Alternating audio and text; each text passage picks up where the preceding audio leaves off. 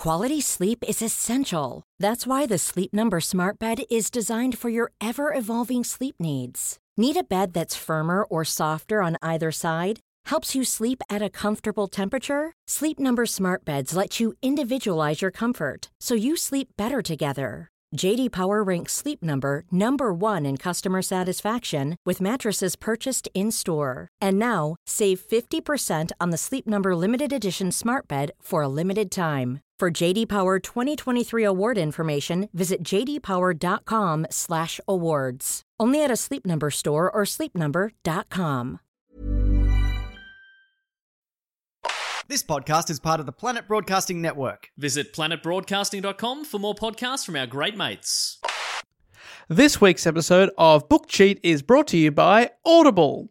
Get started with the 30-day trial when you go to audible.com/bookcheat or text BookCheat to 500 500 and listen for a change.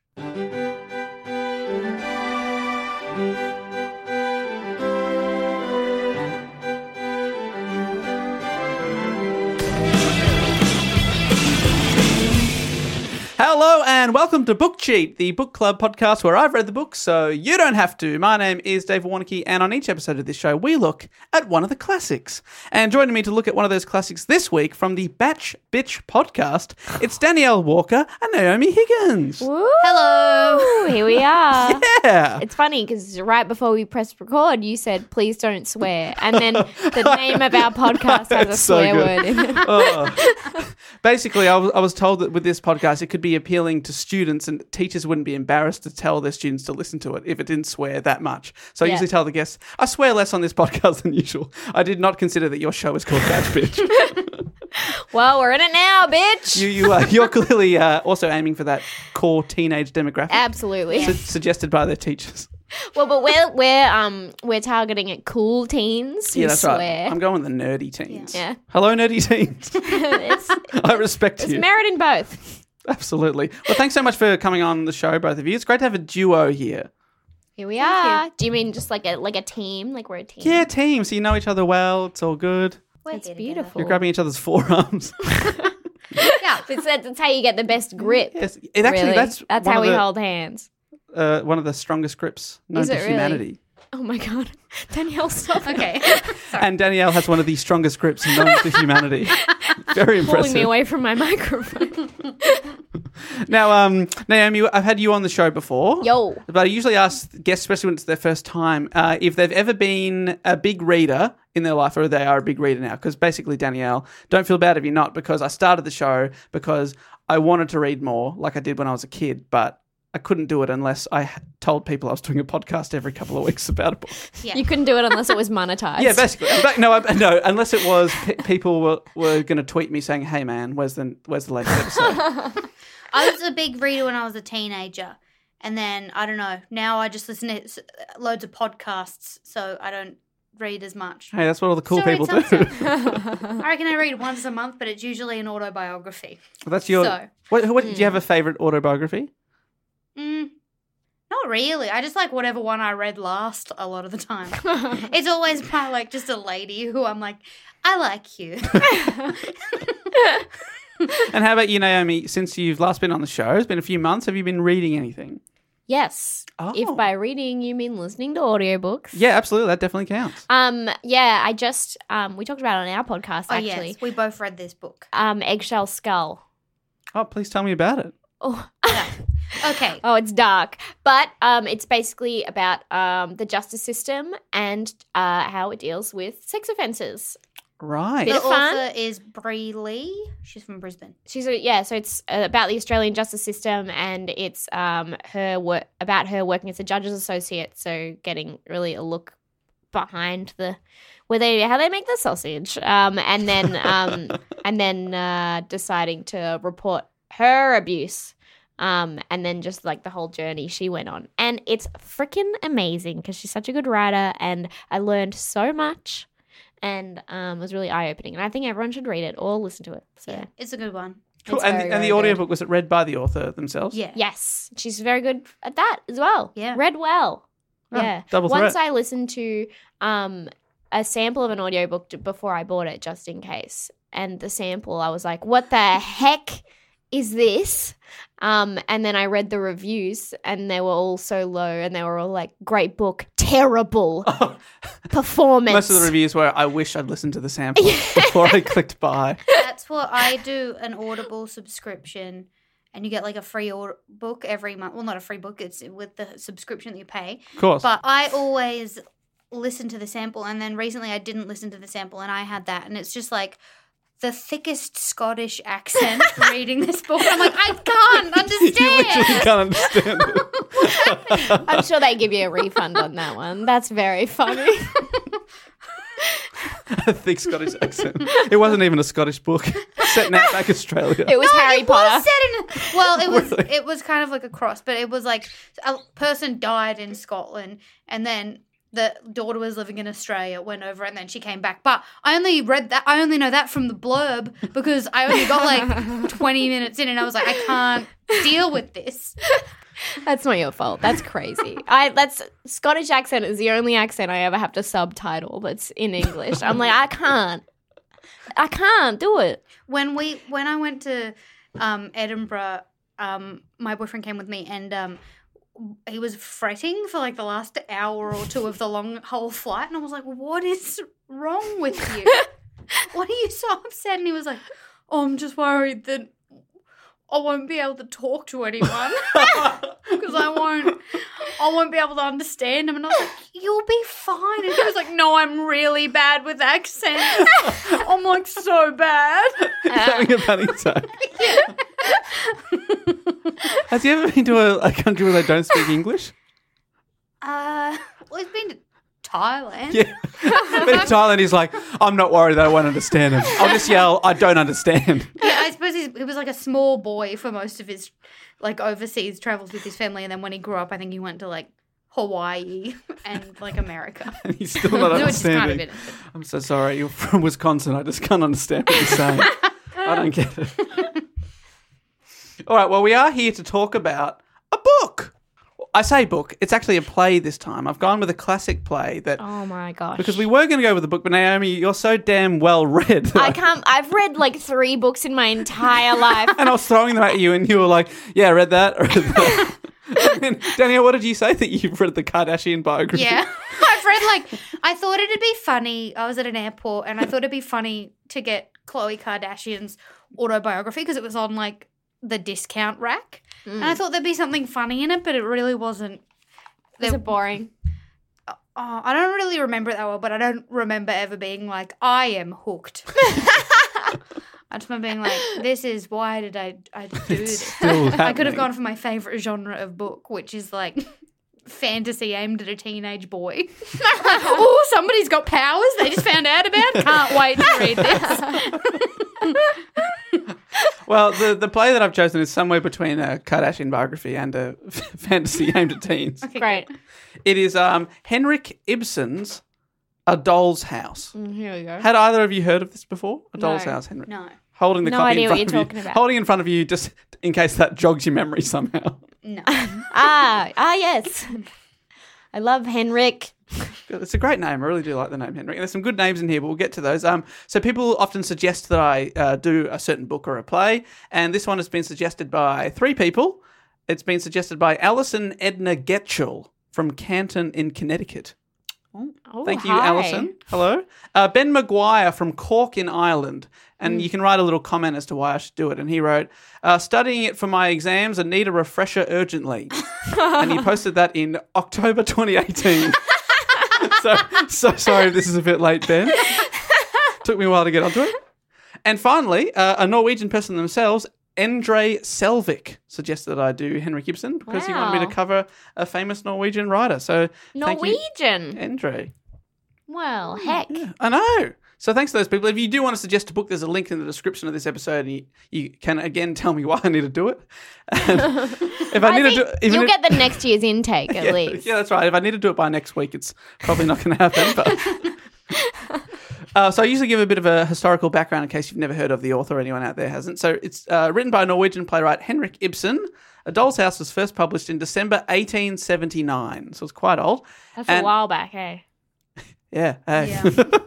Its subject matter caused a sensation at the time. Oh. So we'll see if the it gets a sensation in this room. He is often referred to as the father of realism in the theatre and influenced many, many famous writers. So after Shakespeare, he is still the most performed playwright around the world. Wow. Yeah. That's a big I- get. Yeah, it's a big deal, right? For someone I've never heard of in my entire life, would this be something that like theatre people would be Yeah, absolutely. right So into? if you're a theatre person, so that's when I came across Henrik Ibsen. I studied drama at uni, and then you basically have to read Shakespeare, Chekhov, and Ibsen. They're the sort of three big playwrights. This sounds like one of the people that my boyfriend, who also studied theatre, would like make a jokey reference to, and then other people in the room would laugh. Be And like, then oh, very good. I put my head in the oven. Yeah. Like Sylvia Plath. Ah, good There literary you reference. go. There you go. We're having fun. Henrik Ibsen's son, I didn't know this is a fun fact for any of the Ibsenites out there, grew up to be the Prime Minister of Norway. So his son was a Prime Minister. Well, that's what you call privilege, isn't it? Yeah, well, yes.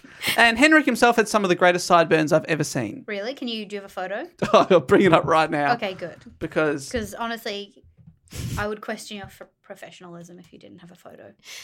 And I am, because it's not ready. I am. Oh my! I didn't would even we call that's that a mutton chop, isn't it? That's what you call mutton chops. It's like sideburns It's beyond that. have become a chin strap under beard as well. It's a beard, and he just shaved the chin. That's Those are what just little curtains on the bottom of his face.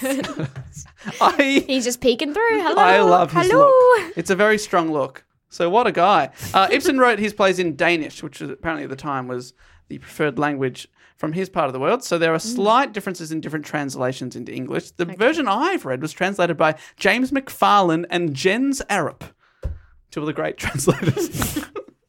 Well, we all know them. Oh, we all know them. We all know them. So should we get into it? Yep.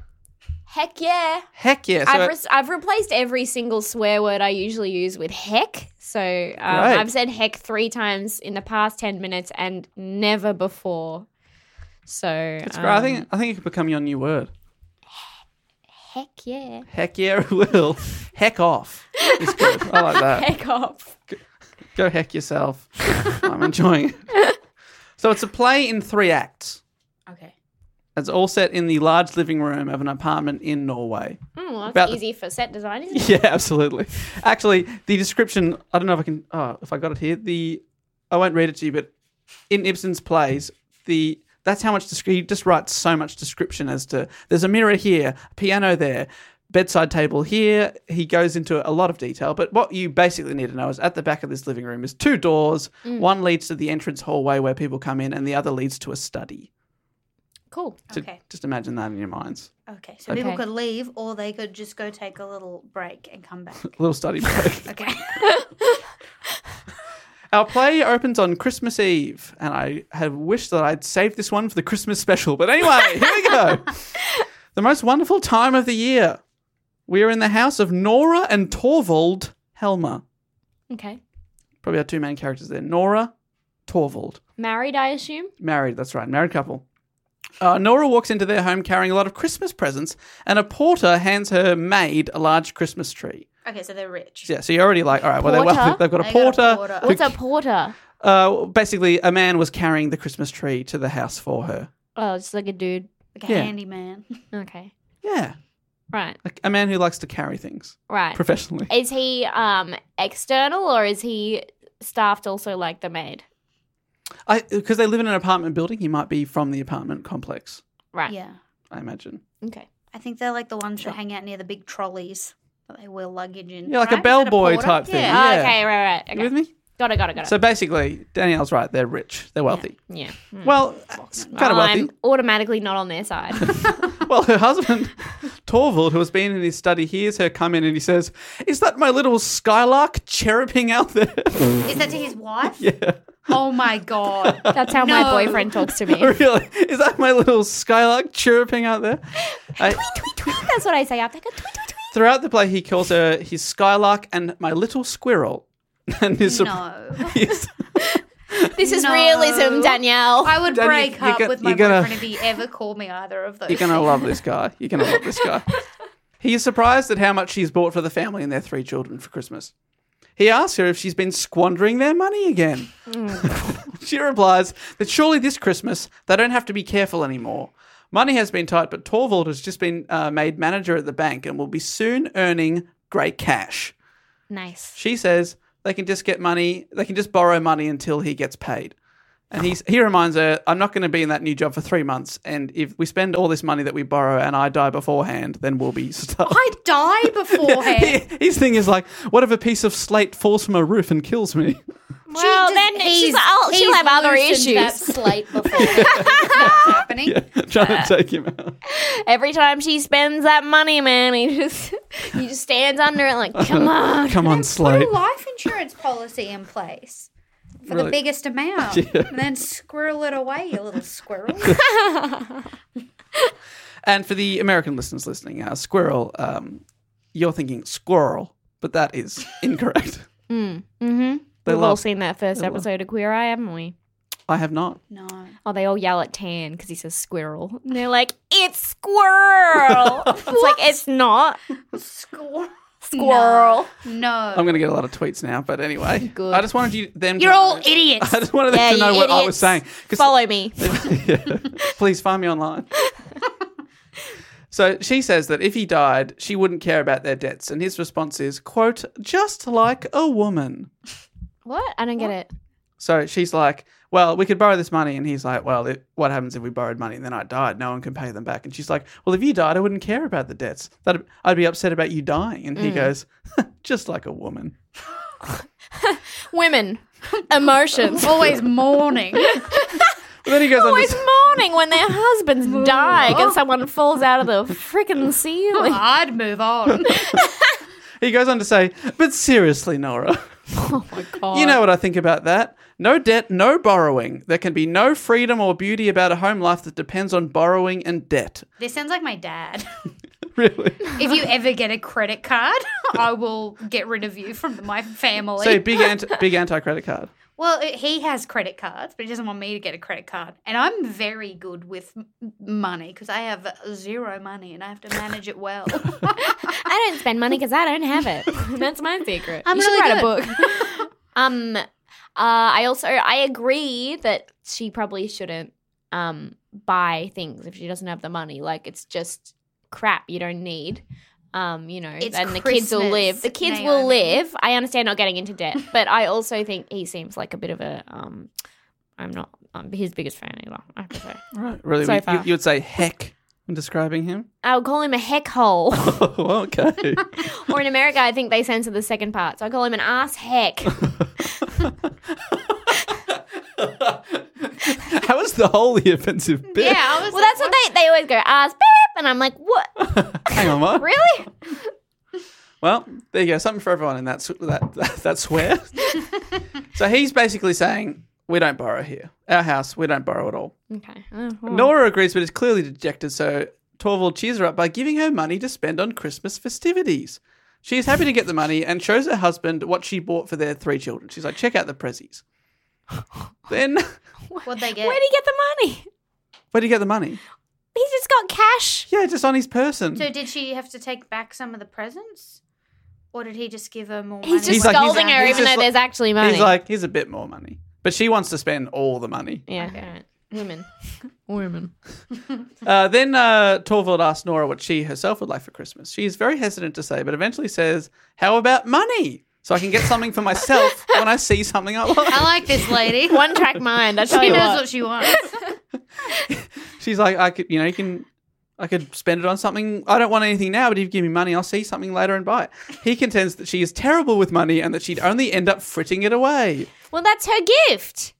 Yeah, no, exactly. She can frit as she likes. He says, my pretty little pet is very sweet, but it runs away with an awful lot of money. It's incredible how expensive it is for a man to keep such a pet. Does he say that to her no. or to the just audience? No, this is to her. Okay. Yeah. Oh, okay. This She isn't speaks about how dumb she is. It's not a Shakespearean soliloquy.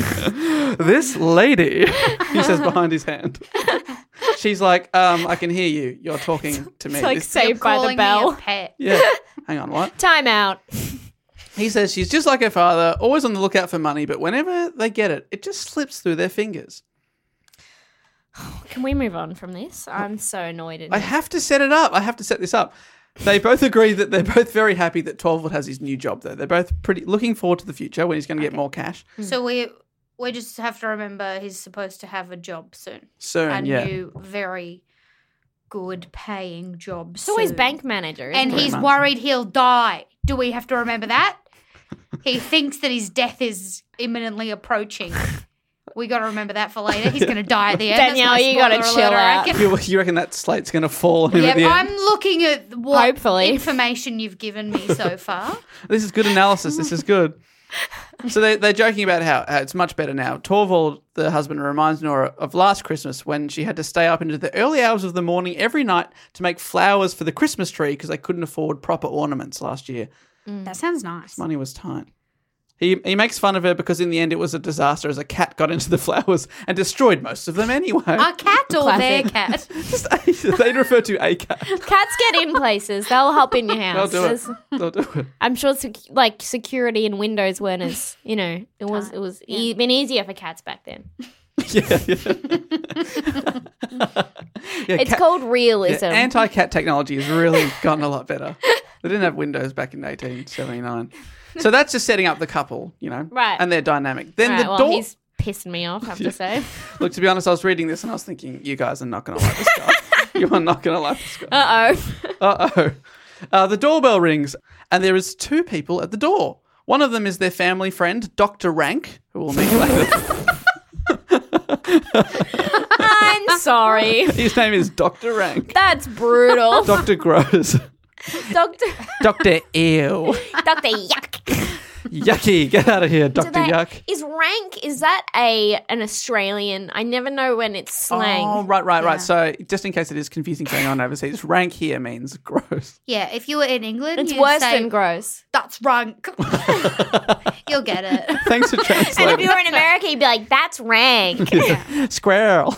And if you were in Scotland, you'd be like, That's rank. Was that good? yeah. Straight out of an audiobook I once heard. That's what, so I think that was, to be honest, better than I expected. Yeah, it was. Well done. Thank you. I just clicked into it. Wow. Okay, man.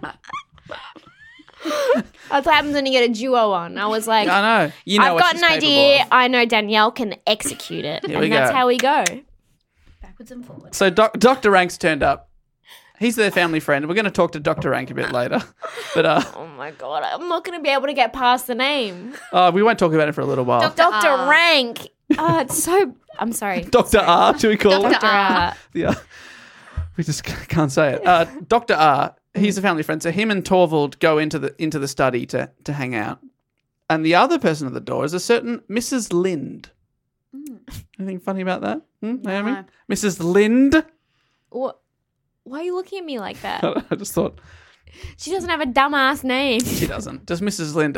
Nora does not recognise her at first, but soon realises it's one of her old school friends, Christine. You know Christine. Oh, She didn't how long ago was school? Well, they haven't seen each other in 10 years. I Oh, would that's fine. recognize anyone from my school, Really? I reckon. Yeah. Didn't you go to like a tiny school? Yeah, those 40 people in my grade. yeah, I would. I wouldn't recognize. Oh, I them recently- straight I away. forget that other people didn't have 20 other girls and 20 other boys.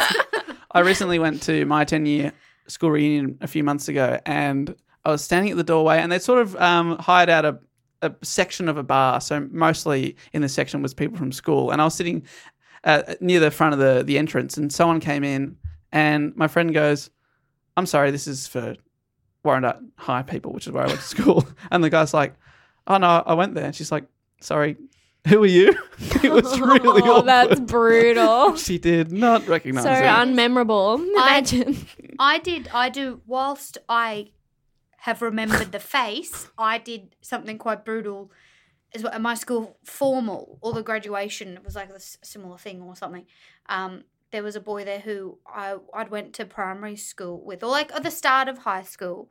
And I was like, oh, I went up to the boy and I was like, oh, it's cool you came to the school formal. Where'd you go to school? Like when you left here? And he said, Oh. I never left. I'm graduating. Oh with you. my God. And no, I think people have to understand that when Danielle started high school, she was in the oldest grade. Oh, like yeah. they literally created the school on her school year. When I started Oh. high school, there was literally 40 people in the entire school. And you didn't recognize one of them. were the oldest every single year. And we also went to primary school together, that kid, because we were like one of 6 people who went to that school all the way from preschool to year 12 because they did like a special presentation later. And I was like, oh my God. So you knew that guy for 13 years? Yeah. And you're judging this lady for not recognising someone after 10 I years? recognised him. But she did recognize her after like 10 seconds. She was like, oh, that's Christine. Was it 10 seconds? I thought it was like, for some reason, 20 minutes or something. That's literally as she walked in the door. She's like, oh, I don't... Oh! okay. You're a One of monster. those. Now I get it. One of those. So it's our old school chum, Christine Lind. They haven't seen each other in 10 years. Nora recalls that Mrs. Lind is a widow now, remembering that she read about her husband's death in the paper. She then apologises for not writing to express her condolences. She said, I got busy. Oh. And Mrs. sounds Lind's like, like it's me. okay. She reveals that her husband died and left her no children, no money, no house, and, quote, not even a broken heart to grieve over. Well, that's kind of good. You What? don't have to. You don't have a broken heart, and you don't have kids to monetarily look after. That's actually, you've come out of that pretty much just a single lady. It's pretty good. Nice. So she was basically like, don't worry, he gave me nothing and I didn't like him. Basically, that's what she said. That seems like better than loving him and him dying, and then having 6 kids with no money, But isn't it better to have loved and lost? and to have never loved at all. Nah. Better to have never had your heart broken. Yeah, never love and you'll never get Amen. heartbroken. Amen. Preach Put the it. walls up. Put them all up. Build yourself in. Well, Nora sees this as a great opportunity to tell her old friend that she has 3 children, is happily married, lives in this nice house, but asks Christine to tell her more about her own life. Christine says, no, tell me about yours first, to which Nora says, this is Nora speaking now, no, you start. I mustn't be selfish today. Today I must think only of your affairs. But there is one thing I must tell you. Do you know we just had a great piece of good luck? And Christine says, no, what is it? Nora says, just fancy my husband has just been made manager of the bank. She continues, oh, Christine, I'm so happy and relieved. I must say it's lovely to have plenty of money and not have to worry, isn't it? Christine says, yeah, it must be nice to have enough at any rate. And Nora says, no, not just enough, but pots and pots of money. Oh my God. Nora, what is wrong? This hey. woman is literally like, yeah, my husband died, but my life was so sad that it couldn't get any sadder. I didn't even care. And then Nora's response is, I'm loaded. Look, I want to hear more about you, but first of all, I'm so rich. And I have kids, a beautiful husband, a beautiful house, a maid, a porter Yeah, whatever on that is. occasion. Can I ask a question? Please. Why is Mrs. Lind? Did Mrs. Lind come at the same time as Dr. R? They happen to walk up together, but they don't Okay. know each other. Okay, cool. Because I was like, all right, well, I mean, he's a doctor. If she's looking for the cash, Oh, yeah, do you want to be Christine Rank? I mean, Not worth it. Nothing's worth that. I mean, it's pretty cool because then your initials are C rank, crank. That's sick. Your nickname is Crank's in the house. Crank. That is classic Lind as well. I would love that. She would love that. Well, Nora adds that she's worked very hard too. She's worked hard. She's had odd jobs here and there, crocheting and the like. She faced hardship herself when Torvald, her husband, worked so hard that he became sick, and the doctors told her that she had to take him south to Italy to recover and that she had to spend a lot of money on that. Fortunately, her father left her the money, and the trip to Italy restored her husband's health. Oh my God, she's literally one of those people in that article. I bought a house at 23 and I did it off my own back. And then you get like 3/4 of the way through the article and it's like, she started with a small loan of a small little gift of $300,000 Yeah. That's her it. parents. But that's it. That's all. The ones that make me sad, though, are the ones where it's like a 16-year-old's bought a house, but then like it's like, I worked at the fish and chip shop every day after school and every weekend for forever. And then you see the apartment and it's like the tiniest unit in like the shittest area with like broken walls. I was like, man, you should have just had fun. This is not that worth place it. is shit. He's like, I'm so proud of what I've bought. Just falling down around me. Well, Christine finally gets her chance to tell her tale. And it's a sad one. So she's just heard all this stuff. Well, you had to take your husband to Italy to get better. Okay, well, I never loved my husband and only married him because my mother was ill and I had 2 younger brothers to look after. That's what she says. The husband was doing all right, but as soon as he died, his business went under and he left Christine completely broke. Do we know what the business was? No, we don't know. Because I would have been like, well, why didn't you take it over? You know, you could have been a successful businesswoman. They probably legally weren't even allowed to back then. To be honest, I don't know what Norway's like. not very progressive at this time, but not many places were, to be honest. So she's had to work extremely hard since his death just to support herself. But fortunately, she no longer has anyone depending on her as her young brothers have grown up and her mother has died. So that's the positive. Oh my God, this woman's life is so sad that she's like, thank God my mum died. But then she spins it as a positive, but then spins it back to a negative because she says this makes her even sadder now as she feels she has no purpose anymore because she used to support her mum and brothers. Oh my But now they God, don't need her. She's Christine. like, oh, I'm so lonely. Christine asked Nora if her husband could help her get a job at the bank. Now he's the manager. And Nora promises to help her. Then Nora quips that Christine should just take a long holiday. She doesn't know how money works, does she? Oh my God. Nah. Sorry, Nora's going to get the guillotine. And Christine bitterly snaps that she doesn't have a father to fall back on for money like Nora. Ayo. Christine contends that Nora is basically a child and, quote, you haven't had much trouble or hardship in your life. She says to her. And this completely takes Nora aback. She's pretty offended by this. She doesn't want to hear this. My husband just told me I couldn't spend all our money. Do you even know how hard that is? He could be killed by slate. And then he only gave me a tiny bit of money. I might have to fire the maid. Well, Nora responds that she has known hardship and that everything she said until now has been only trivial, for she has a very big secret. She's got a mole in a very annoying place. It's right in between her thighs and it causes chafe. She's got one line on the other thigh from where the mole digs in. So and don't it's tell an me. open wound. Don't tell me that I don't know hardship crank. Because I'm constantly in mild pain. Well, she does reveal something not quite as sinister as that, but Oh, tell me. she says when Torvald got sick, remember I said that her husband got sick because he was working too hard, Yes. was told that he should go south to Italy. He didn't know this, but the doctors said to her that unless she took her husband south to Italy, he would die. Can you imagine being What's told? in Italy? What's I there? think it's just warmer weather on the Mediterranean, but it does sound a bit like he needs to eat pizza and pasta and nothing And else. drink wine in the or, sun. Or he'll die. We needed to go to Florence. Yeah. Or he'll He die. would have died if we didn't go to Moreno Bay and just look at all the glass blowing. Well, Nora tried to convince him, but he wouldn't borrow the money for their trip.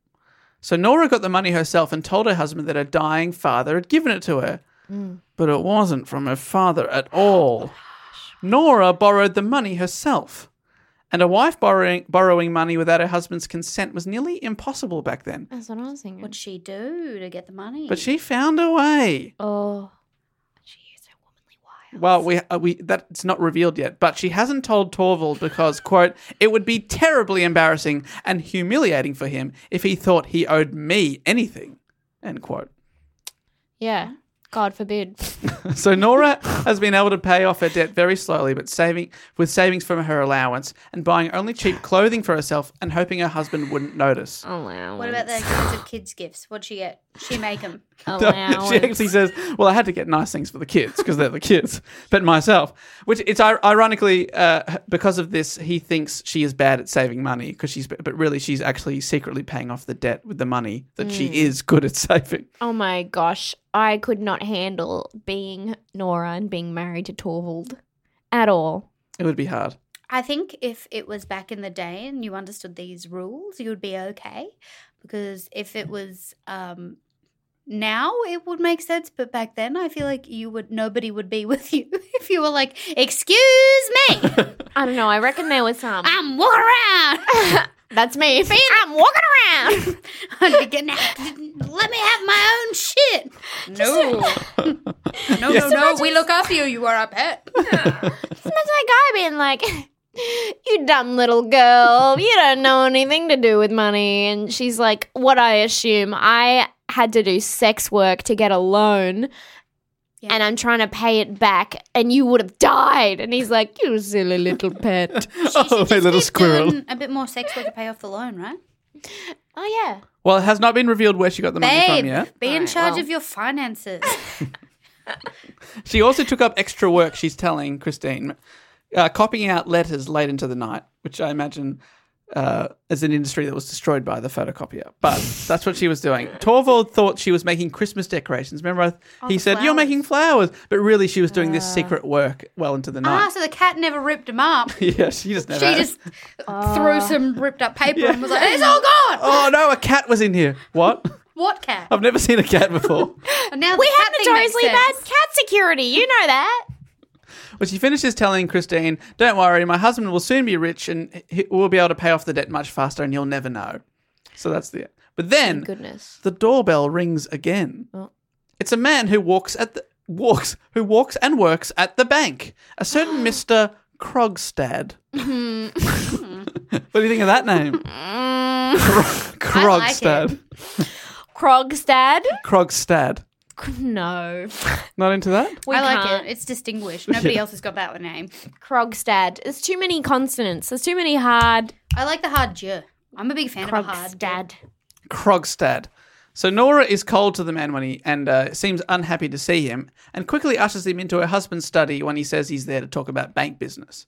Once he's gone in, Nora's friend Christine says she used to know Krogstad and they speak of how he is a widowed man with many children. Oh. So we know He that- might need a little pet to take care of his other little pet. Does It's he a have matchmaking. money? He works at the bank. Yes, but he's not a bank manager. He's a bank servant. Yeah. He's got some sort of low-ranking job there. Dr. Rank, the family Not friend, this guy again. he leaves the study. He leaves the study when Krogstad goes in, and he comes and talks to the two women in the What was lounge. he doing in the study? He I he was- missed that. He was having a chat. He was just having a chat because he actually goes to their house every day because freak. he's the best friend of Torvald. Okay. So he and Every then day? and then this Krogstad turns up and he goes, "Oh, I won't intrude in here," and he lets Krogstad go into the study and he goes and talks to the ladies in the lounge, and he describes Krogstad as not someone you would know, but someone who is rotten to the core. So he's Oh. not a good guy. Okay. Krogstad. Okay. All right. Once this rotten mad Krogstad leaves, Torvald, Nora's husband, comes into the lounge and is introduced to Christine, the friend that's just dropped by. And Nora asks her husband if he could give Christine a job at the bank, and he agrees, as one has just come up. How good's Oh, that? that's Oh, did perfect. Krogstad resign? Not revealed. Okay. Okay, he did, didn't he? Not revealed. He got yet. fired. Okay, don't worry. Danielle, let the plot thicken. Okay, sorry. No, this is good. This is good. This is good deduction. You love to predict what's going to happen, don't you? Well, yeah, that's why I don't get You don't have to stuff predict. stolen. I'm always reading the signs. The game isn't to predict what happens before it happens. Isn't it? No, you absolutely can speculate. I can do whatever I want, Naomi. You're not the boss of me. Do you see this coming? Everyone leaves except for Nora, who briefly plays hide and seek with their 3 children. Weird. So You see was that she? I thought she was talking to Krogstad. Oh yeah, Krogstad has gone into the study. He leaves. He's And just then- in it on his own. No, he goes into the study to talk to Torvald, the husband. Okay. They have a brief chat, Right. and then Krogstad leaves. Torvald comes out and says, "Oh, hello, Christine. Nice to meet you." And she said, Nora says, "Can you give my friend here a job?" And he says, "Yes, one's just come up." Then everyone leaves except for Nora, Okay. and the 3 kids come in, and she says, "Let's play hide and seek," just to break up the story. So Dr. Sure. Rank is gone too. Yeah, Rank's gone. Sorry, fun. sorry to say that Rank Alright. is left. Oh, rank. So we So got- you can't see that. You can't see the study on stage. Is this true? Yeah, no, it's just a doorway at the back. So we got Crank, Turville, and Mrs. Turville. Torvald. Torville. Yeah. Okay. Her name's Nora. Nora. Okay. Sorry. And I then was getting our rotten to the core man, Krogstad. is gone. Krogstad. So everyone's gone except Nora and her kids, and everyone's having a great time until our rotten friend Krogstad appears again in the house. There we go. He startles Nora and says the door was open and he let himself in. That's weird. And she says to the children, "No, the strange man won't do anything to Mummy." And then and then leads them into the next room. The kids have no dialogue. It's just a one-sided conversation. She just repeats what they would have said to them. Oh, yes, we should play hide and seek. Yes, that present is for you. Lunch is coming. Yes, yeah. So they don't give the kids any dialogue. Why? I don't know Kids can why. remember 3 lines. Not in 1879. So now she's They were alone. pretty dumb back then. Now alone with Nora, Krogstad, our rotten man, asks if that was Christine Lind that he saw earlier. Nora confirms it and also confirms that her husband is going to give her a job at the bank. And despite her being a woman, this is Nora, she has influence over her husband and his decisions. She's sort of showing off about how I got my friend a job and I'm only a woman. Can you believe that? So I'm empowered. getting away with it. And then she implies that subordinates at the bank like him better be respectful to her. Okay. Oh. So she's putting Krogstad in his place. Yeah, good. And then Krogstad asks Nora if she will use his influence for him, as he believes he is about to be fired from the bank. No one's saving you, Mr. Ron Krogstank. Well, Nora is shocked, but Krogstad doesn't seem to believe that she is unaware of the impending job loss. He's like, didn't you know I was going to get fired? Doesn't your husband talk to you about stuff like that? Nora then tries to go back on her claims of influence and says, oh, no, I've got no influence over my husband. He'll never listen to me. Even though she just said, he listens to me all the time. But Krogstad claims to have a way of making her act on his behalf. He reminds her of the loan she took out from him to pay for her family's trip back to Italy several years ago. I was wondering if it was the same bank. He's the one. He gave her the money. Oh. Nora counters that she will have paid... Wait, so she borrowed the money from the same bank that her husband works at? No, she borrowed it privately from this guy. Oh, Okay. She got out an IOU from him. Okay, so she Oh, great. she but went he's to rotten. an individual person. Yeah. Okay, that's an idiot move. Bit of a loan shark type situation. Yeah, okay. But also, go find somebody who doesn't work at the same bank that your husband works at. This is true. Yeah, it is. This is not good Find someone who's finance. not rotten to the core. Yeah, no, well, try and find a loan shark who's not rotten to the core. And she's like, hey, I'll have paid it back in full very soon because my husband's got this new job. We'll have all this money. Don't worry about it. And this She won't shut up about that bloody job. she keeps telling everyone. But this isn't good enough for Krogstad, who cares more about his job than the money. He basically says he made a bad mistake earlier in his life that forced him to be shunned by society. But this job was his step back onto the ladder, and that he isn't going to let a man like Torvald kick him back into the mud. Now he's back on the ladder. Nora tries to call his bluff and says it would be hard for her husband to hear about the loan, but as soon as he did, he just paid it off in full and he'd fire Krogstad anyway. So she's like, tell him, I don't care. He'll just pay it off. Good work. But Krogstad reveals that he has more dirt on Nora than she knows. Oh my goodness. To get the money, she had to have her father sign the loan on her behalf. Because remember, a lady That's what can't I was get a thinking. loan. Oh, Yeah. she forged the signature. But it was right about the time of her father's passing. Krogstad has checked the date of her father's death, and he died 3 days before this loan was dated. He says, well, that could be an innocent mistake. No one would punish you for that. Maybe you just wrote the wrong date on it. But the signature of her father wasn't written in his handwriting, but in Nora's handwriting. Wait, did Nora, that's an idiot move. No, your dad's... I know, I forged my parents' signatures so many times at high school. Seriously. And she's Yes, they do know that I'm not coming to that. Yeah, especially if you're going to do it right after he died. Like, come on. I know that's a rookie mistake, but she's just signed basically her own name. Where her Wait, father... she signed signed her her own own No, name. but she wrote his name, but it's just in her exact handwriting. little love hearts above the eyes. That, honestly, that's just activism. So, I mean, I know I'm judging it through a 2019 lens, but I'd say yes, queen. I say go ahead. Well, that's what Nora says, basically. She basically Yas used Queen. the 1879 version of Yas Queen. She says, I shouldn't be punished for that. My motives were good. I wanted to take my husband down to Italy. Surely the courts would understand. And Krogstad says, well, the law doesn't see it that way. Basically, you committed forgery and that you could go to jail for this. Seems Krogstad, against the Anti-Discrimination Act of... When was that brought in? Was that before or after 18? sadly, 1880, the year after. damn So it. she's just missed out there. It's a shame. Krogstad leaves and Torvald returns and asks if Nora has had any visitors. She says no, and Torvald says he just saw Krogstad leave. What are you talking about? He guesses that he came to the house to ask her to speak on his behalf about his job. Nora admits it, and Krogstad makes her promise that she won't do that again. which is basically the end of the plan. Wait, what? Torvald's come home and says, Krogstad was just here. Did he ask you to talk to me about his job? Is that what Yeah. that about? And she's like, yes, sorry. And he's like, all right, well, just promise me you won't do that again. And she's like, but I've got to ask you about that job. Otherwise, he'll reveal my secret. Oh, no. She didn't say that to him, did she? No. That was a behind the hand to the audience. What she does ask is, she asks what ruined Krogstad's reputation in the first place. And Torvald reveals that he was in trouble for forgery, Oh, my. Oh, what a twist.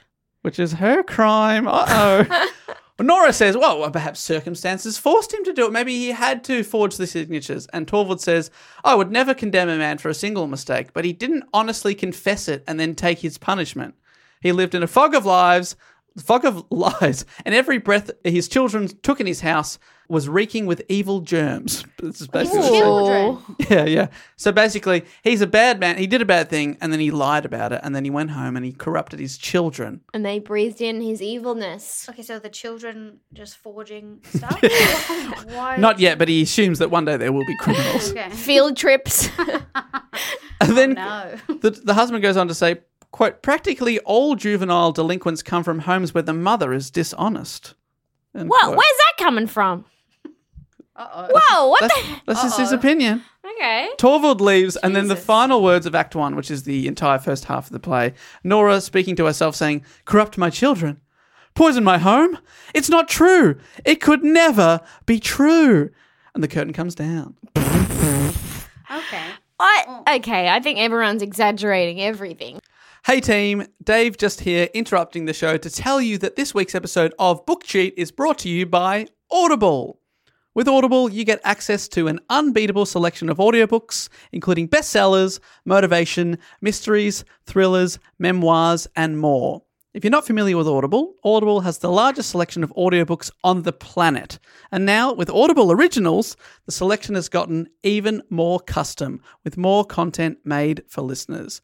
Audible members can choose 3 titles every month. You get 1 audiobook and 2 Audible originals that you can't hear anywhere else. Now, I am an Audible member, and one thing that I love to listen to on there is their recordings of theatre shows. Basically, they get an entire crew of professional actors to act out the script, and things like Shakespeare, Chekhov, Ibsen, for example, this week. You listen to those, and it really helps you to understand the play a whole lot more. If you did want to listen to an Ibsen, we're talking about A Doll's House this week, obviously. One that I've listened to is the LA Theatre Works adaptation, which stars an all-star cast, including Callista Flockhart as Nora, a great actor playing the role of a lifetime. So that's something I definitely recommend you check out, or just type in, a play you've been wanting to get into and find it on there, and it's just a great way for understanding it on a totally different level. Audible is the best place to listen, and you can get started with a 30-day trial when you go to audible.com/bookcheat or text bookcheat to 500 500. One more time, for a 30-day trial, go to audible.com/bookcheat, BOOKCHEAT, or text bookcheat to 500 500. Thanks, Audible. Now back to A Doll's House. So there's a lot going on. Basically, he's been threatening her, this is Krogstad, for forgery. And she's like, that's not that big a deal. And then she finds out that her husband hates criminals, forgers, and mothers that lie to their children. And she's like, hang on, I'm doing all of that. Oh, if he finds out, So she's out on her butt. She's really stressed. Oh, I mean, the other option is he's dead. If she didn't do it, he'd just be dead. That's true. So. But she's like, will he see it that way? And we'll find out now. Act 2, the short I was like, acts. I can't wait to what happens now, but we can just go straight into We it. can. Well, Act 2 is Christmas Day. Oh, wow. Not much time has passed, I would say. No, not In much my time opinion. at all. Mrs. Christine Lynn comes over to thank Nora for the Christmas Eve drinks the night before. They're all hanging out. That's nice. Strange thing to do, just show up on Christmas Day. They did a lot of popping into each other's homes. Yeah, they I did guess that you a couldn't lot. text. I I do a mean, lot. for somebody who Nora hasn't seen in 10 years, this is strange. Was She she keeps- invited? The Christmas To their drink she house? was, yeah, but she's not invited on Christmas Day. She's popped around just to say hi. Okay. Okay, weird. And she also asked about Dr. Rank, who was also there. Oh my god. And Nora explains that Rank was a bit more subdued to the normal, as he's very ill with tuberculosis of the spine. Oh. And I'm that- sorry, Ranko. He thinks he got that way because his father had so many mistresses and that he's paying for his father's sins. All right. Who said this? A doctor. A medical doctor. Yeah. That's not how it works. No, maybe he's done it and was like, no, it was my dad who did it. My dad did it all. Is tuberculosis like an STI? I don't know that No, one. I think it's just a disease that you can Yeah, catch. you basically catch. I think it really affects your lungs usually. Oh, so I don't that's know. the blood one where you cough up blood. Yeah, you That basically one cough from yourself. Moulin Rouge. Yeah, you Is cough. that what she had in Moulin Rouge? Yeah, you cough yourself to death. Basically, it's real Oh. nasty. Oh my goodness. I don't know how me. you get it in the spine, but apparently he's got that. His spine is going to cough itself to Yeah, death. that sounds bad. I wouldn't Yes. like that. I don't want that disease.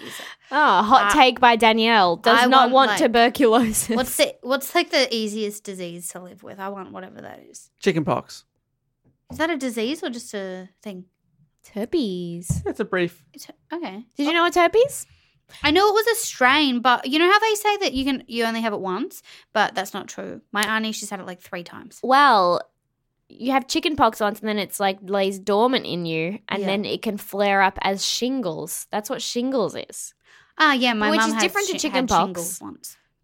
Yeah, I had shingles when I was 19 Mm. and I didn't realize that it was something that apparently only happened to old people. And then the doctor was like, you have shingles. And I was like, okay. And then she was like, don't freak out.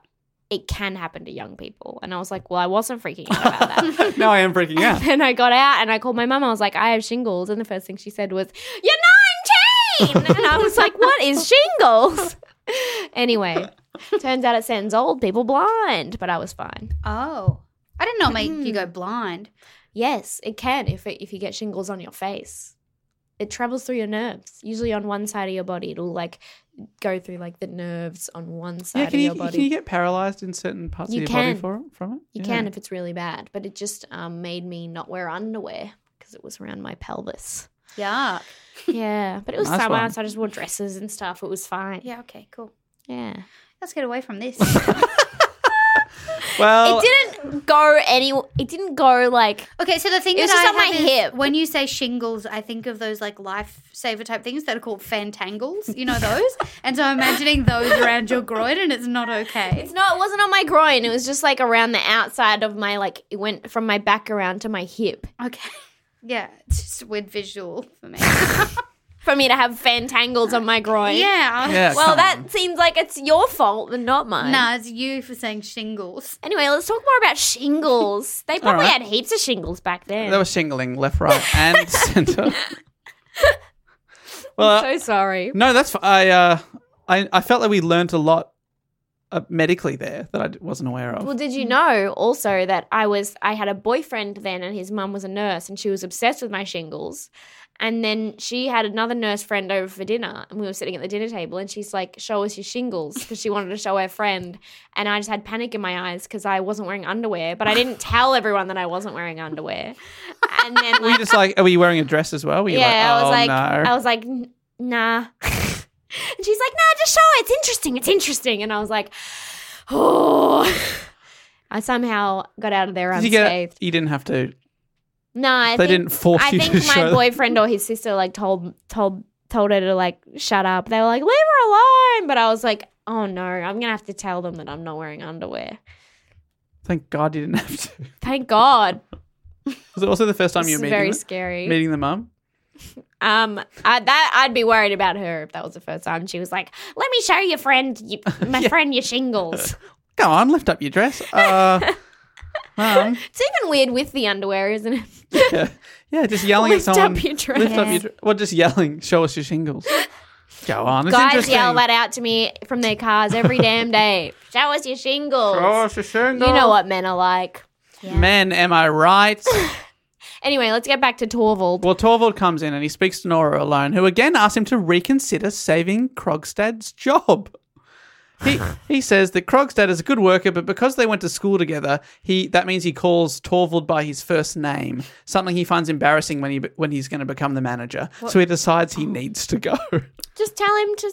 Just say, call me Torval. No, that's his Is first that name. his first name? Yeah, What's Mr. his last name? Mr. Helmer. Oh, yeah, easy. Easy No, he change decides to make. it's easier to just fire him. Men need to learn to open up. I know. Well, Nora says that's fairly petty, and this sets off Torvald, who doubles down and immediately sends a letter to Krogstad firing him. He's like, "Oh, you think I'm petty, do you? Would a petty man do this?" She's like, "Oh no." Oh, no. Torvald goes to his study, and Dr. Rank drops round to tell Nora that his health has taken a turn for the worse, and he doesn't have much time left. Who is he? Is he? Oh, he's their good friend. Yes. And Torvald's doctor. No, he's Torvald's best friend from childhood. They've known each other a long time. Okay, so he's come around to tell Nora that Torvald doesn't have much time, or the doctor doesn't No, have he- much time? he- Because of his Doctor has TB. tuberculosis. In the spine, yeah. And he says, "Look, when I know I'm going to die, I'll send you a card in the mail and I will just have a black cross on it. And that means that I can't see you anymore. I don't want Torvald to see me poorly because, quote, he is a sensitive soul and loathes anything that's ugly." There you go. So he's like, don't send my best friend round. I don't want him to see me dying. He'll think I look fat. And then Nora's like, "Oh, can I ask you a favour, Dr. Rank?" Which we presume is going to be about paying off the debt to Krogstad.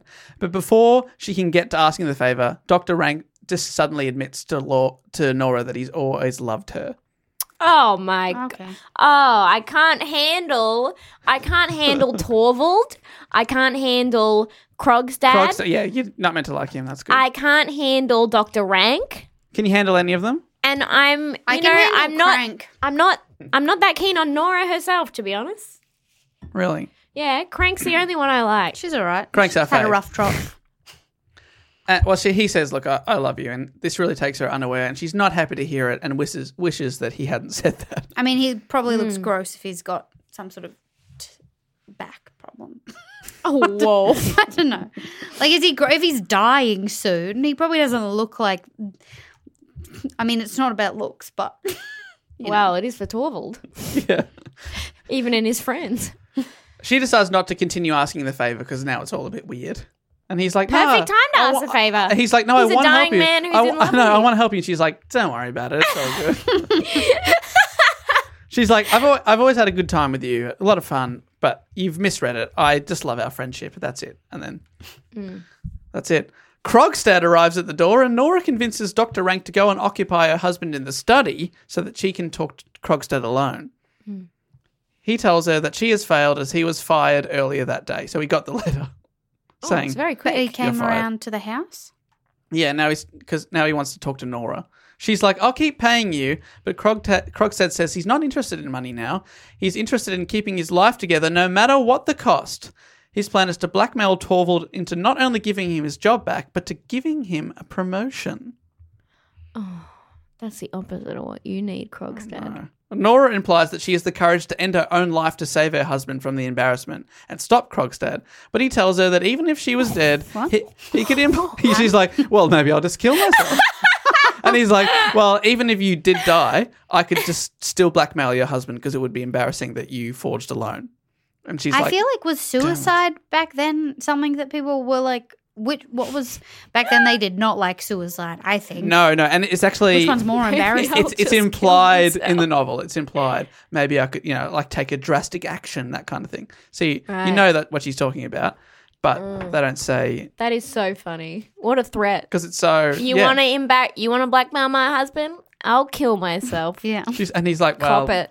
I'll just keep blackmailing him after you're dead." She's like, "Damn it." He got around it. Then on his way out, Krogstad puts a letter that presumably details the blackmail into Torvald's locked letterbox, Oh, shoot. which makes Nora freak out. Then our friend Crank, Christine Lind, drops round. The only one we like. Again. This is the second time she's dropped round. And she comes back into the room and quickly realises from Nora that it was Krogstad who lent her the money. Nora explains the situation and Mrs. Lind offers to go and talk to Krogstad, whom she admits she once had a relationship with. She says, "Once he would have done anything for me." She goes off to try and convince Krogstad to take the letter back, and Torvald comes in, and Nora makes him promise not to do any more work or read any letters that night. Can I do another speculation thing? Yeah. Is Crank gonna go to Krogstad and be like, hey, babe, I reckon we should absolutely keep extorting them, maybe kill him, and we'll get you to be the manager. Yeah, baby! Smooch me. That's a good speculation. Well, so Nora's like, Torvald, you can't look at any more letters or do any more work tonight. Basically, she doesn't want him to read this blackmail letter. And the way she stops him from doing that is they're going to a party that night where Nora is going to dance the Tarantella. Is that you look at me like I should know what that is. Is that like a seductive dance? You know, when the moon hits your eye like a big pizza pie, that's amore. Yeah. When you've had too much wine and the sun doesn't shine, that's amore. Yeah. Bells will ring, ting-a-ling-a-ling, and you'll sing Vito Bella. Hearts will play tippy-tippy-tay like a gay tarantella. Does that put into context for you? Yes. I completely understand now. Thank you for the clarification. Thank you, Dean Martin. No, but it is a dance, and apparently it's a complicated dance. In order to stall him, Nora asks for her husband's help in remembering the dance, and during her rehearsal, dances so badly that he promises to spend the rest of the night practicing with her. He's like, "You're terrible. I've got work to do." Nora spends all of her time just convincing her husband that she's so dumb so that he won't realize that she's actually doing all these little secret things. And then she's just like, I spend all the money and I can't dance. When really she's probably way more intelligent than he is. Who's the squirrel now? Well, Mrs. Lind Crank returns to say that she went to Krogstad's house, but he's gone away for the night. But she did leave him a note. Act 2 ends with Nora calculating how long until the end of the party the next night, after which she's sure Torvald will read the letter and learn everything. She calculates it's 31 hours. She says, 31 hours to live. Curtain falls. That's a very good line. Hey, I'm Ryan Reynolds. At Mint Mobile, we like to do the opposite of what Big Wireless does. They charge you a lot. We charge you a little. So naturally, when they announced they'd be raising their prices due to inflation, we decided to deflate our prices due to not hating you. That's right. We're cutting the price of Mint Unlimited from $30 a month to just $15 a month. Give it a try at mintmobile.com/switch. $45 up front for 3 months plus taxes and fees. Promo rate for new customers for limited time. Unlimited more than 40 gigabytes per month. Slows full terms at mintmobile.com. So how are we feeling? I like that. I like hearing the words. 31 hours to live. 31 hours to live. That Makes is me dramatic. think of that Madonna song. The Madonna and JT. 4 minutes. Only got 31 hours. Only got 31 hours. 31 hours. I've only got 31 hours to save the world. And by the world, I mean me. Well, there is one final act. Let's put this play on. You put it on? Yeah. It is one of the most frequently staged plays. Is it really? Can I be one of the kids? Yes. I don't want a line. That's what you're capable of. Yeah. You don't get any lines. Your mother just question talks, repeats what you should have said back to you. Yeah. I'll do that. Krogstad isn't gonna hurt mummy. What's that? I would love that. Yeah. We'll get you in. Especially because I'm like, if Naomi's Nora, Which we all assume. I'm quite a bit taller than my own mother. Can I be Dr. Rank? Yeah, absolutely. Just grabbing my back a lot. Oh, you'd be a classic. You'd be a classic Rank. Oh, my back. Oh, my back feels rank. Well, should we crowdfund to put this play on at the Melbourne Fringe Festival? Yeah, Sure. All right. people would love it. You Locked can in. live stream it to the world. Yes. Do you guys want to see us act? Let us know. I mean, when you have to find, it's only one lounge room. It's a super easy set, like you said. The final act opens in that same lounge room, and loud music can be You heard. could do it in a real lounge room. Oh, that. But you got to have doors.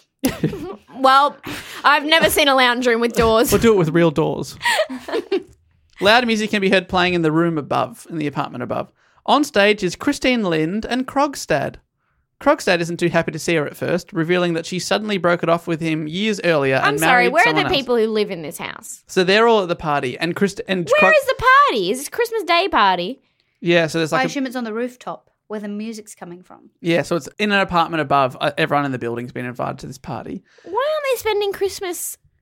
This is weird to me. 'Cause With their Krog and families. Frank want to bank. Yeah. Well, I mean, like, number one, both of their families are all dead. I mean, except that that's true. Krogstad has like infinity kids. They probably all their like parents are dead because like they didn't have penicillin. That's true. Nobody got old.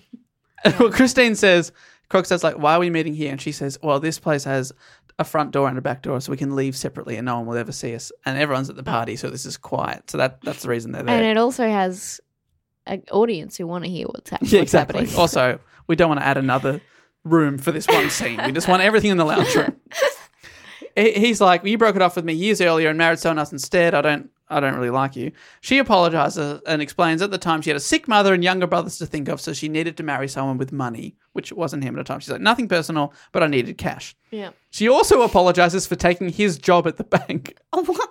Oh, what a twist! I forgot about that. That's remember, his job. He got fired, and that's why the husband, Oh my Torvald, God. came into the lounge room and said, oh, you're fortunate. A job's just come up. I figured it out. That is so funny. She's gonna be like, yeah, sure. You go to the bank, do the work. You wear a wig. You pretend you're me. Then you got your job done. This is And your best- everybody wins. This is your Yeah. closest theory so far. This is my. All right. Imagine jilted by a lover. She says, I can't marry you because you don't have any money. And then she comes back and she's like, oh, hi. Sorry for breaking up with you. But now I'm taking your job and it's my money again. Bye. Sorry. Brutal. That's what So- you get, Krogstad. Oh, I don't like him. I like. Wait, so is he like, actually rotten to couple. the core? What? Wait, I mean, I guess we've he is established that he blackmailing. definitely He's is. blackmailing. But like, if she thinks he's rotten to the core, But I guess know she's just Dave trying said to he's rotten to the persuade him. core. no, that's what Christine said. Oh, did she? No, Dr. Rank actually said Oh, that. Dr. Yeah, Rank. but Christine But he's doesn't- a doctor, so he's probably just like, yeah, his organs are like absolutely ruined. He's got wriggling with He worms. knows. Well, Dr. Rank is one to talk, isn't he?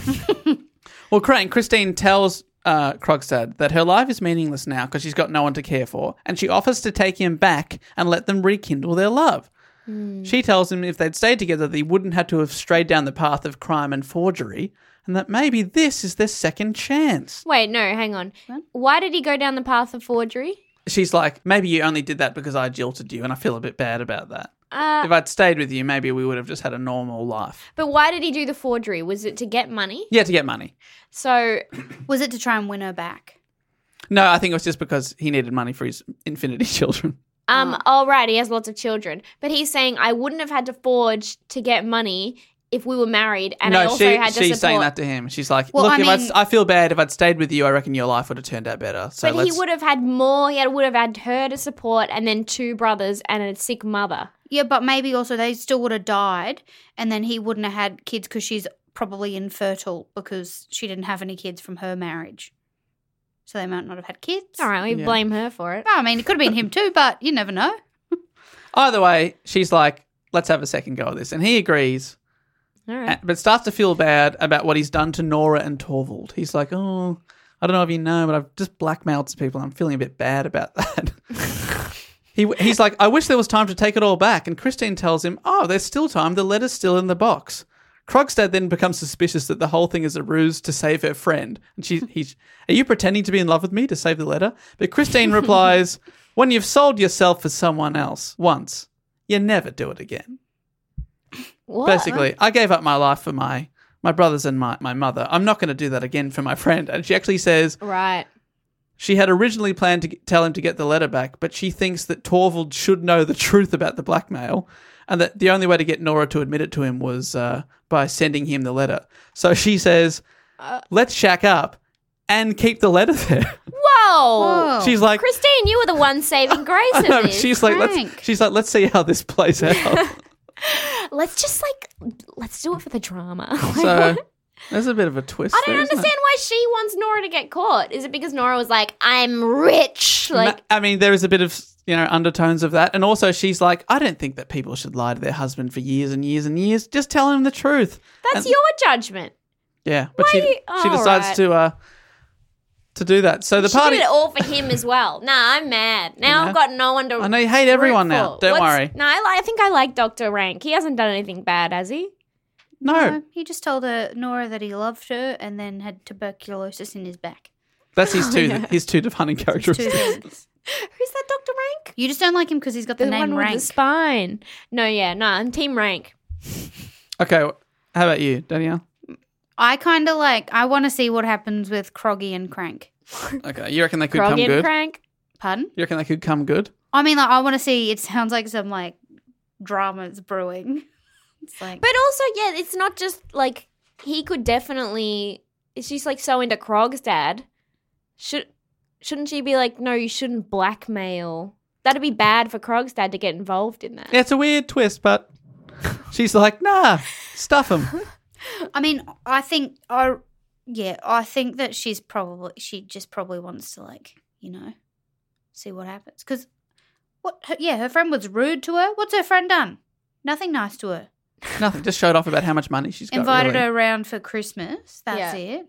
Yeah. That was out of politeness. That wasn't a genuine offer. I could tell. She got her a job at the bank. That's nice. That but- is nice. She did, but that wasn't out of kindness. That was out of look what I can do. Yeah, I think Yeah. it was. That was just to show she was a big shot. Danielle, you're right. Thank you. You're absolutely right. That was because going into that statement, I had no idea what I was going to say. And in summary, Did you know that? No. Oh, okay. Because Naomi sometimes can tell because I'll start off facing a wall with my eyes open and then I'll be like, I think. And I never know where it's going to end. Well, that one made sense, so I commend That's good you on then. that. Thank you. I took my time. the party upstairs finishes and Krogstad and Christine leaves before the others come back to their house. Torvald has had to drag Nora away from the party, physically having to push her through the door because she didn't want to leave and he thinks that she was just being a party animal. But really, Torvald, Pushing. Nora, his wife, dragged her back from the party upstairs. You know what this reminds me of? What? The Room. Oh, really? Are you imagining that Tommy Wiseau was playing Well, because Torvald? they're always having a party on the roof and everyone's in their apartment inexplicably and it's why are you here of all places? And it's just because it doesn't, and then they have friends come, they just walk in and out of their house. It's very similar. Maybe this is why Tommy did the room. Maybe this was his, It's a pretty influential think- text. I wouldn't be surprised if he's a big fan of this work Neither because he's would I. very into theatre. So why did he push her back into the room? Because the room. Oh. Right. Nice one. No, Hello. she's there's no reason for the room to be called the room either. But Well, he pushes her back in. He thinks that she's a party animal and just wants to keep dancing. Really, she doesn't want to go back to the house because she knows that as soon as they go in there, he'll read the letter and that, remember, her life will be over. Oh, yeah. Delaying She's probably the inevitable. 2 hours. Yeah. To 2 hours. Maybe 2.5 hours if I can keep dancing. to live. Dr. Rank drops by to give a cryptic goodbye to them both. Who? Dr. Rank. Rank. Tuberculosis back, man. Yeah, no, I'm sorry. He's like, I will see you around. And then Torvald's like, geez, he must be pretty drunk. But Nora realizes that's his way of telling them that he is dying. So what? He didn't send that black X? No, he does. And then, so Dr. Rank leaves and Torvald goes back to his letterbox and notices that someone's been at the lock. Someone's been trying to hack into my box. Nora tells him, it's probably I hate that. Get away. Nora says it's probably the children. Oh. Hey, that. Now we feel Hate bad. that even more. Well, there are several letters in there, including a calling card from Dr. Rank, which has a black cross on it. Oh, that's good. Distract him with grief. So Nora says to Torvald, I'm afraid that means your friend is dying. And he's saddened by the news at first, but then says, well, perhaps it's for the best. For him at any rate, and maybe for us as well, Nora. Now there's just 2 of us. What? Ah, yes. What the hell? Were they in a throuple? Yeah, basically. Oh, they were. No, they weren't okay. actually. But he's always there. Yeah, they were poly. Did you not pick up on I didn't that? understand why they were a throuple, but he kept his love for Nora a secret. No, he was just a friend. Okay. And then But that's... he's like, I'm sorry. right. Okay, couple with a friend, not a throuple. I'm concerned because Henrik Ibsen has been commended for his realism, and everyone in this play is awful, But maybe they're all awful people. but confusingly so. Like everyone in the world. Anytime something bad's happening, at least one of them's like, you know what? Good. Yeah. Oh, your I'm cool with husband it. died? Yeah, I'm fine with it. Oh, your friend's dying? Yeah, good. I blackmail him and I shouldn't have. Nah, let's just see what happens. Like, they're all insane. Yeah, why is this? So I don't understand why everybody's backstory is everyone I know is dead. That seems like a very year 12. 1879. I don't know. Yeah, I think a lot of people died back then, Yeah? pretty young. Yeah. Sad to say. Yeah. All right, well, I guess it is realistic. Yeah, realistic for the time. Well, Torvald says, you know, Nora, many's the time I wish you were threatened by some terrible danger so I could risk everything, body and soul, for your sake. And at this point, Nora, she's like, oh, okay, well, that's quite interesting. She says, now you must read your letters. Oh, so she's like, screw it. Let's Yeah, just great. do If you it. want to risk your life for me, go read that letter, mate. You kind of hope that he's one of those people who just run their mouth about something when he's like, you know, forgery or whatever. But then if it actually happens in their home, they're like, I think he's also had a couple of drinks at the party, but he's like, yeah, I'd risk my life for you. And she's like, well, go read the letter. He's not that interested at first, but eventually decides to do so in the study. And as soon as he goes in, Nora starts putting on Torvald's jacket and scarf and briefly ponders suicide, thinking about running out into the cold and disappearing.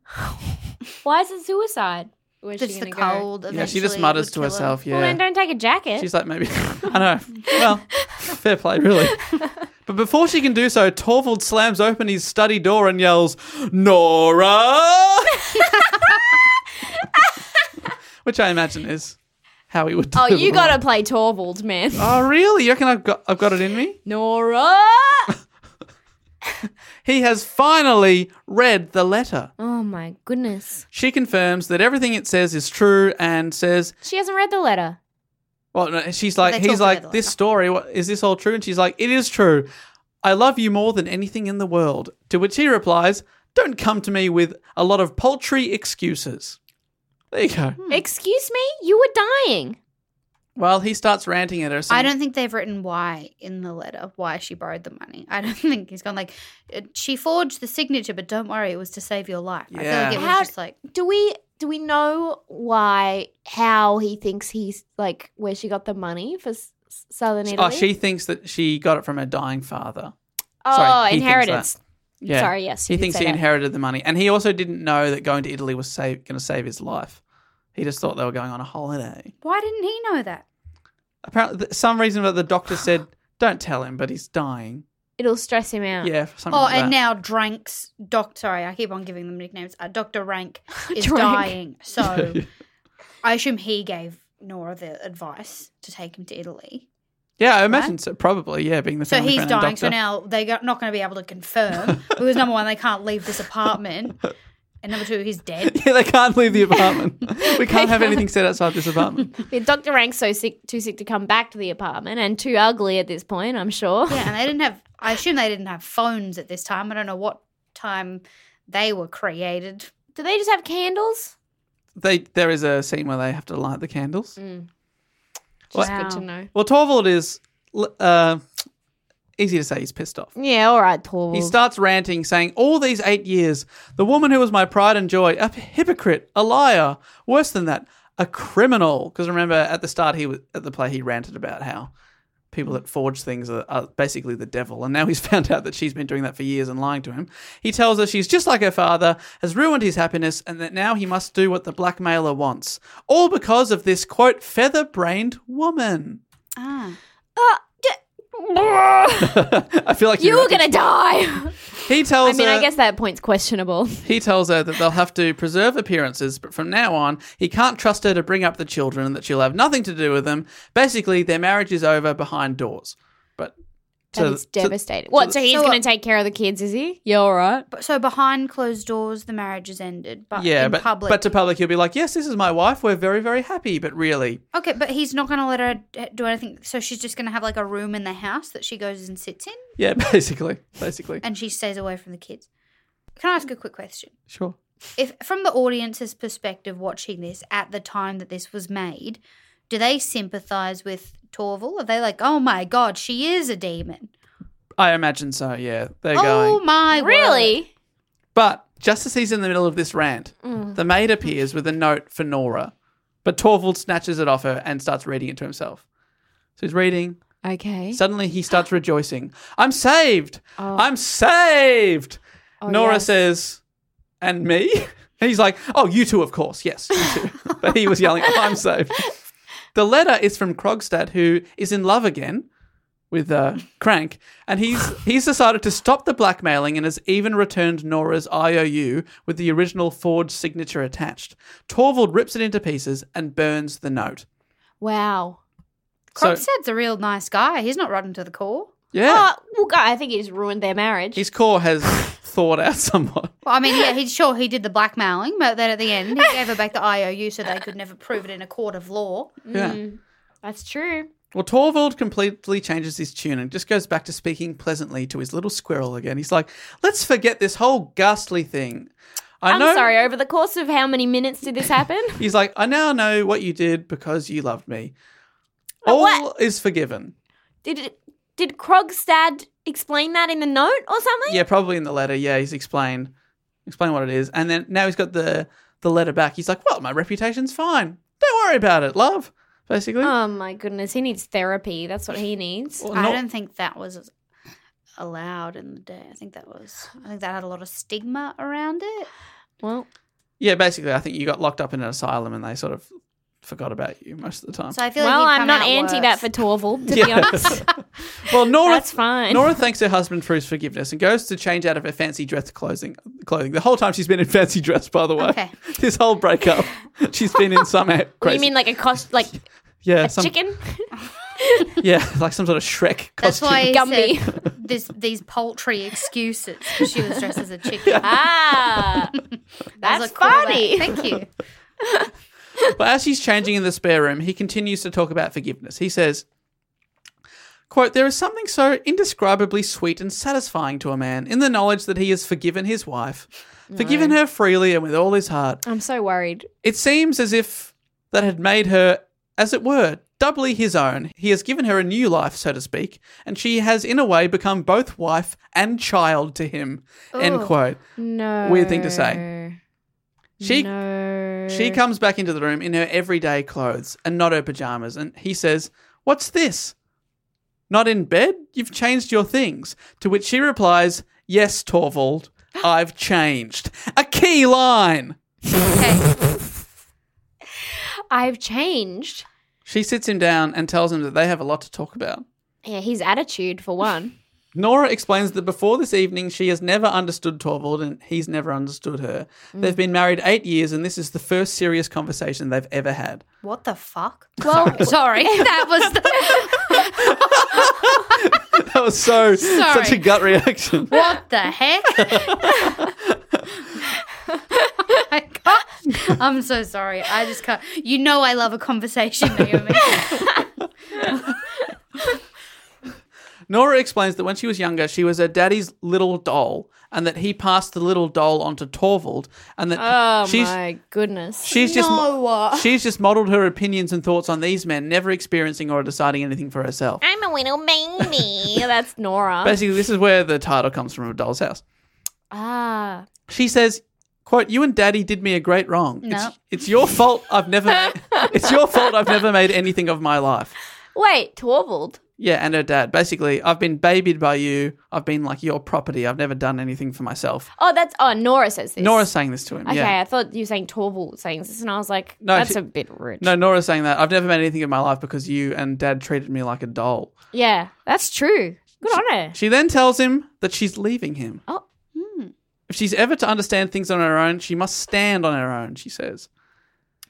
Torvald asks her about her duty to her husband and her children, and her retort is, quote, I have another duty equally sacred, my duty to myself. I mean, sure, but also I don't think she could legally own property at this point. Do you know what No, I I mean? think this is a very poor decision on her behalf for her future. Dye your hair a crazy colour or something, Nora. Express yourself. Well, she explains she no longer loves him, and she realizes this the moment the miracle she'd been waiting for didn't happen. She'd secretly hoped that when Torvald read the letter from Krogstad, that he would stand up to him and, despite any consequences, step forward and say that he was the guilty one to protect Nora. But he didn't. He just blamed her a lot. Well, yeah. I don't know if he should have... He shouldn't have said he was guilty, but he could have been like, oh, man, we'll kill Krogstad. Honestly, they should have just... Yeah, we'll kill that Krog.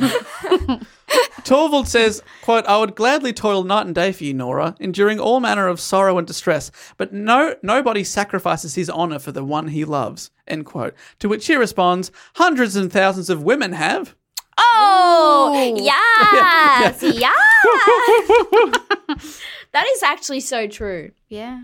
Go Nora. With that, Nora gives Torvald back her wedding ring and asks for his in return. She tells him that he can't write to her and that when he offers her help, she responds, quote, I don't accept things from strangers. Oh, that is good brutal. lines in Is she this. going to go quickly marry Dr. Rank on his deathbed so she's got some Get some money sweet to start her cash. life? That's smart. You know, I think why did they swap rings? But I think his ring will probably be bigger. Smelt that down, get more gold. But does her ring have a diamond or back? They didn't do diamonds back then. Well, it says wedding ring, not engagement ring. Oh, I don't know about rings.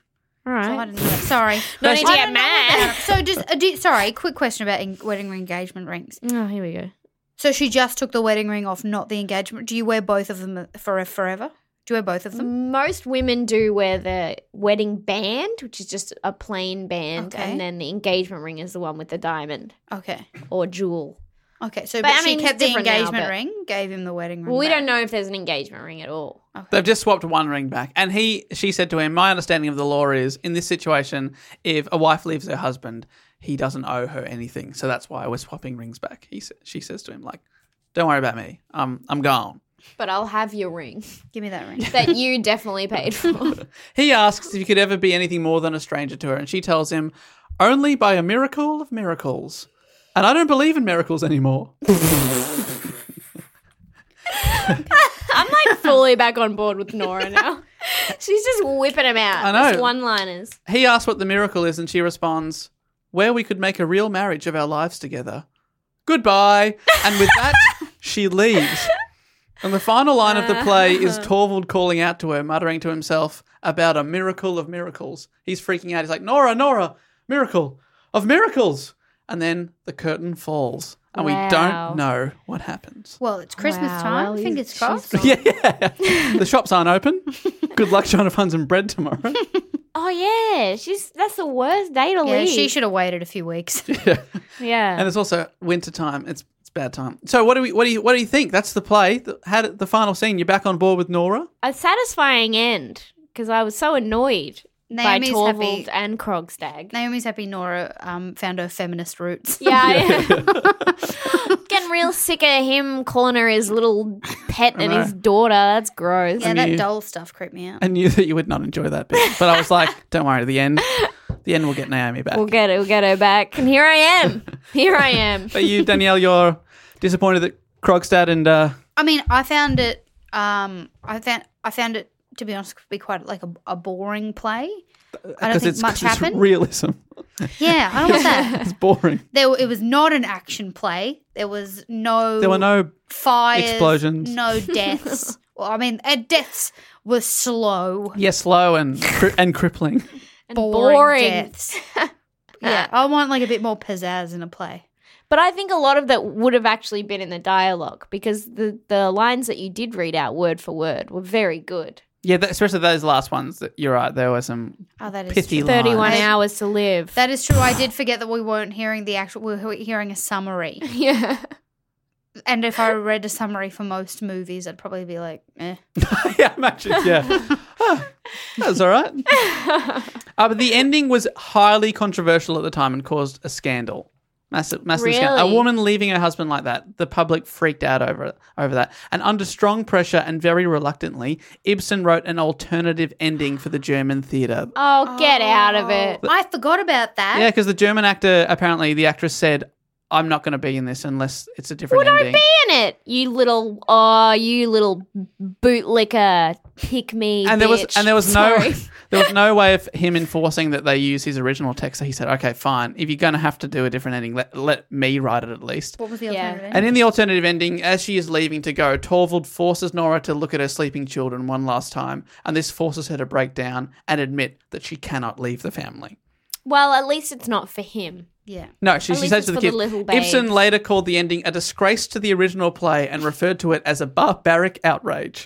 So he was Yeah. really upset by it. Wow, he's such a feminazi. Yeah, it seems like he gets it. I feel like he's like A bit.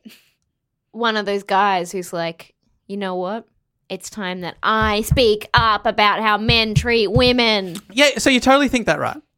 So he, Uh-oh. people later in his life were like, well, you're one of the early feminists. And he was like, no, I'm not. He denied that. But he did die in like 1906 or something. So, you know, it wasn't a super advanced movement or anything like that. Right.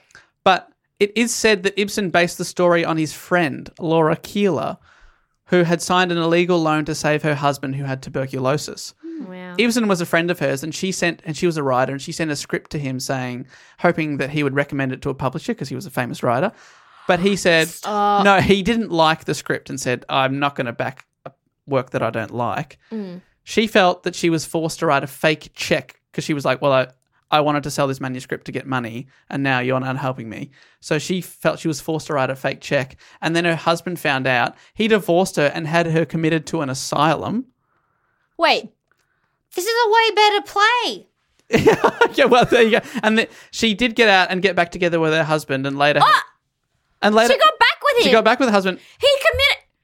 He was Asylums trying were to not do- good back then. No, I mean, I don't know if asylums are good ever, but yeah, but they were But terrible they- at the time. this was like, this has got to be fully in the sense of like, that woman has opinions. Let's electrocute her brain. He was just trying to do what was right for her, Naomi. Seriously. I They don't know why probably you did. don't They probably did understand. electrocute her brain, and then she's like, "Oh, okay, I recognize this guy," because her brain's fried. Well, she did get out. She got back with her husband, and she did go on to have a successful career of her own as a writer. Oh, So her brain obviously wasn't too fried. But I read Actually it. fixed her. But So you should really ease up. And thank God. I read in a few places that she hated being known as, everyone knew her as the real Nora because Ibsen had based this on her. Oh, yes. So I do feel that is a bit of a dog act to be like, I'm not going to help you out, but I will base my most successful play on your life. I will steal your story, basically. Yeah. But Don't like- And then she can't even write an autobiography. yeah, because everyone's like, oh, the Doll's House is more famous. I went with that Doll's anyway. House was better. Plus, it's got like a pretty sick line. Like, I've only got 31 hours to live. So. 31 hours. But that is a Doll's House, one of the most famous Ibsen plays. Well, he should have. You know what he should have done? Given her the proceeds so she could live on her own and not have to go back to her husband who had should her have done that. committed. Yeah, he should. Which I'm going to assume he didn't do. But he wasn't a feminist, Naomi, so why would he do that? But he says he's not a feminist, but he's one of his most other famous plays is called Hedda Gabler, where the main character is another very strong, independent woman called Hedda Gabler. So he really liked that as a subject matter, but Bit of a Joss Whedon, he didn't. if you will. He didn't want to be labelled. Yeah, I guess it's a different time now, but I'm happy for Nora that she left. Nora Even though, left. like, where would she go if her original plan was to just walk into the night and die? Like, where's she going now? If she was going to plan on dying, I don't think it matters. Like, she doesn't, if she's willing to die, she doesn't give a shit. She just happy to go anywhere. I reckon she did go to Dr. Rank. You reckon? Yeah. Yeah, you might as well be like, can I have some money? And he'd She probably could've be gone to like, yeah, Take sure. his house. She could have gone to Ranky. She could have gone Ranky. She could have gone, yes. She could, if he loved her, he could have given her his house. I'm going Ranky. That's what you say when you're going to your dying friend who has an unrequited love for you and asks for money. That's absolutely Ranky. Going Ranky. That you are not wrong. I would say I'm right. Yeah, we would say that. We too. agree. We have nothing more to say on the matter. Now, at the end of the show, I get the guests to review the book or the play out of 5. Okay. Based on what you've heard. I mean, I feel like Naomi was hating it and then came good maybe at the last 2 pages of the play. Mm-hmm. Danielle, you were quite bored by the story, Yes. but as a score out of 5, how would you rate this classic piece of theatre? I think I'll give it a 3. 3 out of 5? Yeah, it's not the worst. It's not the worst, but it's not good. But I mean, I'm sure it's great for people for the fact that it's so famous and stuff. But honestly, I would have loved a few more things to have happened.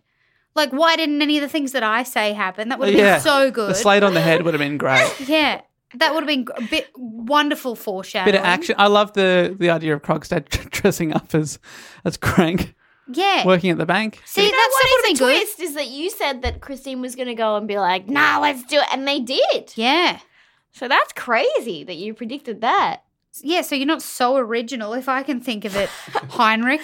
You're a very Get good a writer, grip. though. Thank you, but Of famous plays. Yeah. thank you. We love your work. And Naomi. I actually did write a play once. Really? So yeah, it was we did OptiMinds at my school. What's where- that, sorry? It's like OptiMinds. It's like a thing. You get given a topic. You've got to write like a 5-minute or like 10-minute play or something, and you go perform it. And you're given a topic. And our topic was we had to write a musical, and it was like me and 4 other people, and we wrote. This is very on brand for me. We wrote a musical set in a morgue, in which we had dead singing bodies and morticians. That sounds really fun. I've always been morbid. Was it performed? Yeah, we did it because we wrote it and performed it. We did it at, I don't know, some sort of school, like where all the kids did it. And I don't know, ours didn't get picked to go to Brisbane, but that's fine. Why not? I don't know, I guess it was just too dark. How old were you? Probably like, it was in year 8, so I was Were you writing the songs too? 13. Were you writing the Yeah, songs? we wrote the songs. That's really impressive Wow. for a group of 13-year-olds to write I mean, how a long musical. was it? How long was it? Like 10 minutes. Yeah. That's still, Well, but 10 minutes I of mean, come on. original music is pretty impressive. I mean, anything's original music. Doesn't mean it's good. Okay. I stand. I'm mistaken. That was That's amazing. great. I've got. All right. I think we should crowdfund for the Melbourne Fringe a musical adaptation of A Doll's House Yeah. with full score written by Danielle. Yeah. Thank you. And we'll set it in a morgue instead of a lounge room. Yes. And everyone's dead. I'll play Dr. Rank. Yes. Nobody can die of tuberculosis. She can't threaten suicide. Whole new plot. They realise they're dead. Wow. Yeah. Nothing And to anyway, what fall do you back rate on. the book, Naomi? Yeah, out of 5. I'm gonna give it a 4. Oh, that's pretty That's like pretty you decent like score. it. Well, yeah, I thought the writings, it sounded good from the few lines that we heard, which I would say is the making of a play beyond That's true. the plot. And what else did I don't know. I haven't seen that many plays, but it kept me engaged, I have to say. Yeah. I did enjoy it. And I feel like back then to have pointed out how unhappy a wife was with her husband would have, I mean, it obviously was very controversial. Yeah, controversial and very influential too. So yeah, And it's also very true. Like, yeah. Still, these now. women are, like, back then they were trapped. Like, you had to get married or what? Die. Like, Yeah, all women were dolls. Ooh, in doll houses. Ooh. Ooh. oh, yeah, I like that she brought up, she was like, you're such a condescending dickhead. And I'm sick of you talking to me like I'm a little baby. I'm Good sorry on for all her. the swearing this episode. Yeah, I mean, please, heckhead, please, Heckhead. or dick heck Or dickhead. for our overseas listeners. I'm also going to give it a score of 4 out of 5. You enjoyed it? Yeah, reading it back because I actually had read it before back when I studied drama. But yeah, it was good to read it. Yeah, years later. Also, I love it. I'm still reading it for a thing, not for enjoyment, but for a project. I'm still reading it. But no, I really do enjoy the writing, and maybe I'll do another Ibsen later on. I've read a few of his. My favorite one is actually called Ghosts. Well, why Just- didn't you do I that? would 100%. love that. Yeah. Does it have is it all ghosts? No, it is also pretty serious and Oh. So there's no Realism. ghosts. no. Well, actually, no spoilers. It's a metaphor. Yeah. Yeah, but I really do enjoy that one. But I did I'm this not one. even living my own life. I am a ghost. Danielle, the pose you're doing right now, you kind of look like Jesus on the cross. Sorry. I was embodying what I thought. You know, I'm very good at guessing his work. I think I've just given you the whole gist of the play. You have. Maybe I don't you're need a, Henrik Ibsen embodied. You're Maybe I am. reincarnated. Maybe that's why today when Dave was reading this, I was like, this is jogging something in me. Do you Think what's going to happen? Do you think that Henrik Ibsen would have won Raw Comedy? No, he sounds like a real dry piece of shit. Sorry. Swearing again. Oh, we've said I didn't. derailed it. I'm so sorry. We can't help it. Ah. You're just Naughty. too fun. We're two unkept women. No. We're two We Noras. keep our men. Now, before we go, one final thing I have to do is Yes. people support this show on Patreon, and they also support the other podcasts that do Go On with Matt Stewart and Jess Perkins, Never heard of it. and also Primates, Matt Stewart's other podcast that you two have been on Also together never before. heard of it. What did you guys talk about on Matt's show? We did the Jungle Book. the fantastic. Disney film. Ah, The animated one, not the... So the dumb. original, Yeah. the Bare Necessities. Yes. Good fun. It was fine. You didn't like, neither of you liked it? No, I Oh, love okay. it. No. It's good. We watched it and Danielle just sat there like quietly just mouthing the words the whole time, and like she didn't want to, but it just kept happening. I'd look at her and she'd be so embarrassed, but she couldn't help it. It's good. I like Just it. bursting I'm glad. out of It was What's wrong my with loving something? it was my favorite Disney. It film does growing not up, so. See? It does not hold up now. I haven't not seen in it. terms of like politics, just It in said a terms few of racist it's like things, I think. well, yeah, that too. But the Is it the animation style, the songs, or no, I that's all like still the beautiful. songs, but it's short and there's almost no plot. well, it's probably better that it's short than not long. I and think no it's plot. 70 minutes. Ah, that's great. Yeah. And nothing happens. No, I don't Nothing want. I don't want a happens. 3-hour Disney epic. I like that you're trying to talk it down, but Dave is smiling and looking at me like, yeah, I'm going to watch But that when I get it's home. somehow Yeah, hell feels- yeah, 70 minutes. I can watch that before bed. It feels so long because nothing happens. Anyway, now we just bring it up on every podcast and have a disagreement Right. every What time. do you like better, a Doll's House or a Jungle Book? Doll's House. Doll's House. It made wow. me think. Love it. Good stuff. Thank you. Correct answer Also, on this show. Dr. Rank, come on. Yeah. You can't write that. Well, Ibsen did. But anyway. So people support the show on Patreon and you support all the 3 shows. And to shout out to some people, I got people on Patreon to tell me their favourite books. And then I tell you what they are and we can judge their choices. Okay. So I've got 3 of these people. And thanks to everyone that does support the show. I can't wait for these to be 3 books that neither of us have ever heard of. No, I think you will have heard of all of them. The Bible? There is a bit of that. But John West told me, John West. Tuna. He's the best. the Tuna Man, if it is the Tuna Man, he really should up his pledge because that guy is a multi-millionaire. No, John West, appreciate your support. And John West's favourite book is probably It by Stephen King. Wow. I have not read it nor seen it. Too scary for me. Yeah, me, why I don't like horror. I Not think about stuff too much. It is hard for me to not think about the book, It, and not just immediately think of the graphic sex scenes with the children Oh, in the book. so you've read these sex scenes? I've read specifically the sex scenes because I was like, Stephen Wait. King wouldn't write a sex scene of just kids. Wait, so you just read the kids' sex scenes and not the book? Because I was like, it's so weird, and I was like, it can't be that graphic. It's gross. Dave, you need to edit that out of the podcast. Oh my God. It was because everyone was writing articles about it, and I was like, it can't be this gross. And I read it, no. and it was really gross. It's really gross. That just sounds like John puberty. West, not the best. Well, that That's is. what I have to say. Thank you, John West. That is your favourite book. Gross. Stephen King. He's like a guy who's alive. Everyone's like, great writer. It's gross. He seems like a pretty cool dude, though, when you read his stats So and stuff. weird. Like, you know, he seems like a cool dude. Anyway, it was after the movie came out, they were like, how did they change it from the book? So I'm glad they changed that one. Our next So sorry. book. Our next book is Andy Conduit Turner. There you go. What a name. Andy Conduit Turner. He wrote, despite having to read it for school, I really enjoyed William Golding's Lord of the Flies. And whilst it's a bit of an emotional roller coaster, he likes it. Have you read Lord of the Flies? We watched a movie instead at my school. Like lots of things instead of in religion.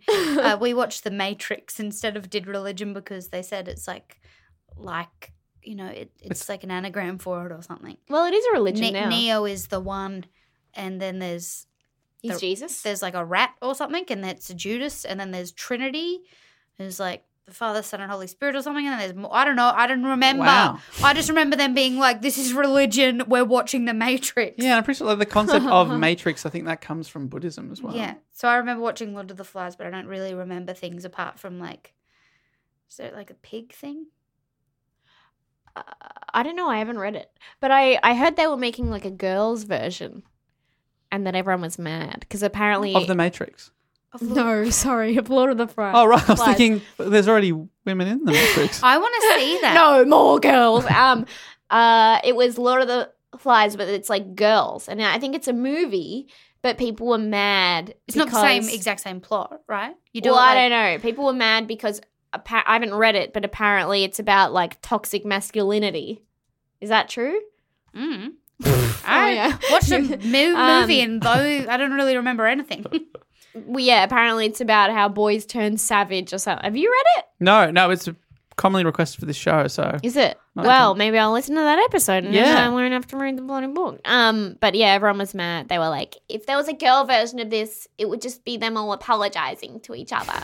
What? No, it wouldn't. What? I would take control. You high school girls are savage. You would not take control, I would. Danielle. If this You're was me not a in- dictator. If this was me in high school, I was that was the prime of my scouting. And I would have been like, I'll get us through this. Look to me. Don't worry, guys. but Check you out my wouldn't- badges. You wouldn't have been like a dictator. You maybe would have been a leader, but not a dictator. But we wouldn't have all just sat around. We would have set up some sort of way to survive. Isn't it about like infighting? I mean, none of us know. No, I would have killed him as soon as anybody tried to take me down. Oh, in an emergency, I want you there. Okay, thank you. I'm being serious. Please protect me. Final favourite book here is from Amy Kaser. Hi, Amy. One of my favourite book series growing up, and it still is to be honest, is Noughts and Crosses by Mallory Blackman. Although aimed at teenagers or young adults, I'd still 100% recommend reading if you haven't before. It takes on some really serious issues of race, and the premise is where black people are considered superior and white people are considered inferior, and what society would be like. There you go. It makes me cry every time I reread it. Dave, give it a read. Well, Thanks that for the- actually sounds interesting. That Thanks for does the- sound good. Thanks for the suggestion. So, How would it be different, though? Noughts and Crosses. Yeah. You know? Yeah. How would it be different? I don't know. I guess I got to read the You bloody gotta read it to book. find out. Um, Thank you, Amy. So, Dave, out of that, me and Naomi have read nothing except Naomi has read the graphic child sex scenes out of it. Oh, wow. We were supposed to judge the choices of the listeners, but we're really judging you here, Naomi. It was gross. Wow. Okay. This has taken a turn, I must admit. Okay, well, I'm so sorry. You can just cut that all out. But thanks to everyone that does support the show on Patreon. You want to do that? There's a link in the description. Yeah, It's you little Patreon. pervs. Patreon.com/DoGoOnPod. And Share a little Patreon. yeah, we do. So we don't have to fight amongst the Do Go On pods. You can just support them all at the same time. It's beautiful. That's good. Beautiful universe. You should tell them to donate to our Patreon. Oh, really? How do we do that? do we have don't a have Patreon? All right. Well, All we right, can start one. I got my BSB. We both have Beam It, so you can we'll give you our handles. Yeah, we do have Beam It. How does Beam It work? I don't know what that is. It's like a free money transfer app, and the money's transferred immediately. I mean, it sounds too good to be true. It's What's the great. catch? It's built by the banks, so it's like, it's good. Yeah. Okay. Yeah, because the banks are real good. And Yeah, some- you Great know people. you know the banks. Yeah, and sometimes they have I'm trying to work out actually what my username is. My 'Cause I didn't username even is know the we didn't same have a as username. my Twitter handle. So if anyone wants to just send me money, Okay. and it's my Instagram handle too. It's just Nomstrosity. It's like monstrosity, but Nomstrosity, and then an I instead of a Y. And you can just send me some money. Okay, and mine is at Walker Danielle. If you want to do Send us that, some money. I mean, I was going Whoever you thought was funnier. to get you to plug your sweet, sweet podcast, but if you just want to read out your bank details. We don't care I about love it. people listening to our podcast. We just want money. give us money, please. Please. Please. But while we're here, we should tell them about Batch Bitch, your podcast, also on the Planet Broadcasting Network, It is. which is a bit of fun. Can you sell it to us? What's it all about? Well, Naomi, she said to me, "Hey, Danielle, do you want to do a podcast with me where we watch The Bachelor?" And I had never watched The Bachelor before, so I was like, "Yeah, Naomi, I'd love to spend more time with you." And then we watched The Bachelor, and Naomi thought she'd make me like it, and then I made her hate it. And then we started watching Maths, Married at First Sight. Which you said you liked. I liked it, but now it has gone full crazy. It's so much worse than The Bachelor. It is like last season was like, this is a bit, this is fun. Oh, there's a bit of drama there, but not too much. Most people seem quite all right. And then this season's like the producers just being like, throw a knife at her. Wow. Yeah. And when Married at First Sight ends, we get no break because it might even be the next day Bachelor in Paradise starts. Are you kidding me? Is it slowly? I've told you this so many times, Danielle. Naomi, you know I zone out. Is it killing you, the show? Married at First Sight is killing. The Bachelor doesn't kill me. That was only 2 episodes a week. Married at First Sight is 4 episodes a week. That is And do you make sure you watch them all? We watch them all. We have Do you watch them together or separately? Separately. I was We going to don't- say, it's- you no. can't hang out 4 nights a No. week and then do a podcast. No, it's like 4 hour-and-a-half episodes of this show, and everyone on it is so sad. And then we're sad, but it's a lot of fun. Okay, Can I great. just say one thing about Married at First Sight? At Sure. least they engineer the drama so that there's actually something happening every episode. In The Bachelor, there's like slow-mos on roses because they don't have enough content. They have to fill the hour. That's fine. You can just scroll on your phone and you don't miss a thing. It is so boring. I cannot, The Bachelor is the most boring show in the entire world. I have no idea how it's successful. Well, get ready because Bachelor in Paradise is so much more boring. Wow. So, Anyway, listen to The Bachelor. Watch The Bachelor. Come listen to our show. so you can listen to Batch Bitch and you guys talk about the most boring show on TV. It's a good time. There's not that many episodes about Married at First Sight. You can catch up on those or start from the start or start watching Bachelor in Paradise and then hear us do it in real time. Yeah. So many options. Or listen to the episodes in between The Bachelorette and Married at First Sight and just hear us flounder because we don't know what we're doing. No. You didn't have a reason to live. Especially, for Married at First Sight, we really went off schedule with when we're putting out the episodes. We got a really nice review from someone who is actually they're a Do Go On fan. And she wrote up this really nice thing. Her name's Gemma. She's an Olympian. Are you aware of this listener? Yes, of course. She's from Africa. What does she represent? Oh, I can't remember. yeah, Ghana maybe?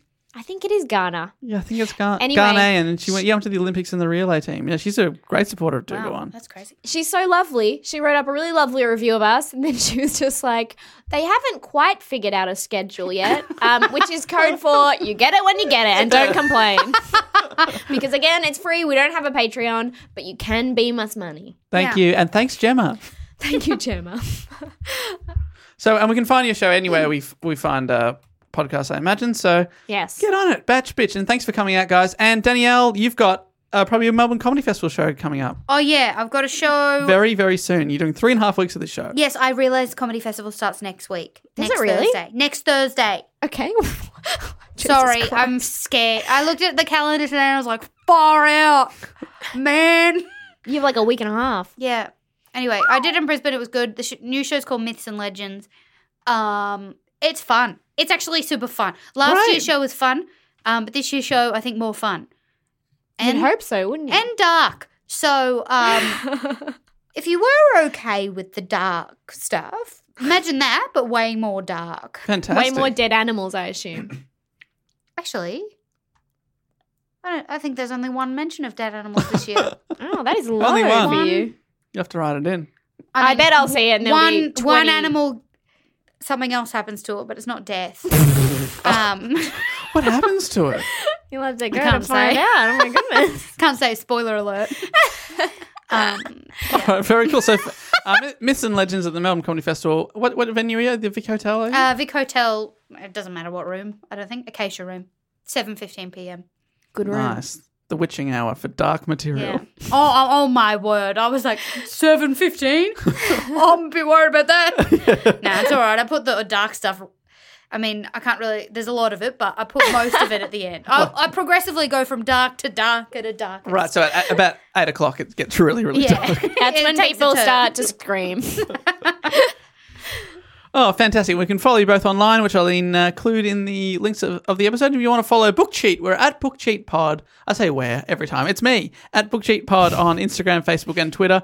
Drop us a line, bookcheatpod@gmail.com, or suggest a book. There's a link there. And you too can suggest a book, and in several months' time I will. If you're in year possibly do 10, it. have a look at the year 12 syllabus and suggest one of those. Yeah, look ahead. Look ahead, guys. Plan. Plan it. Macbeth, you're probably going to do that at some point. Yeah, Macbeth is high up on the list. I've done Hamlet and Othello so far, so Yeah. I'd like to do a Macbeth. Thank you so much for coming on the show. Do appreciate that.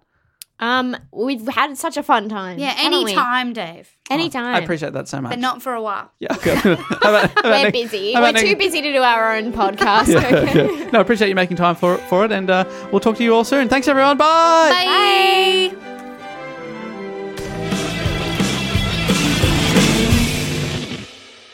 This podcast is part of the Planet Broadcasting Network. Visit planetbroadcasting.com for more podcasts from our great mates. I mean, if you want. It's up to you.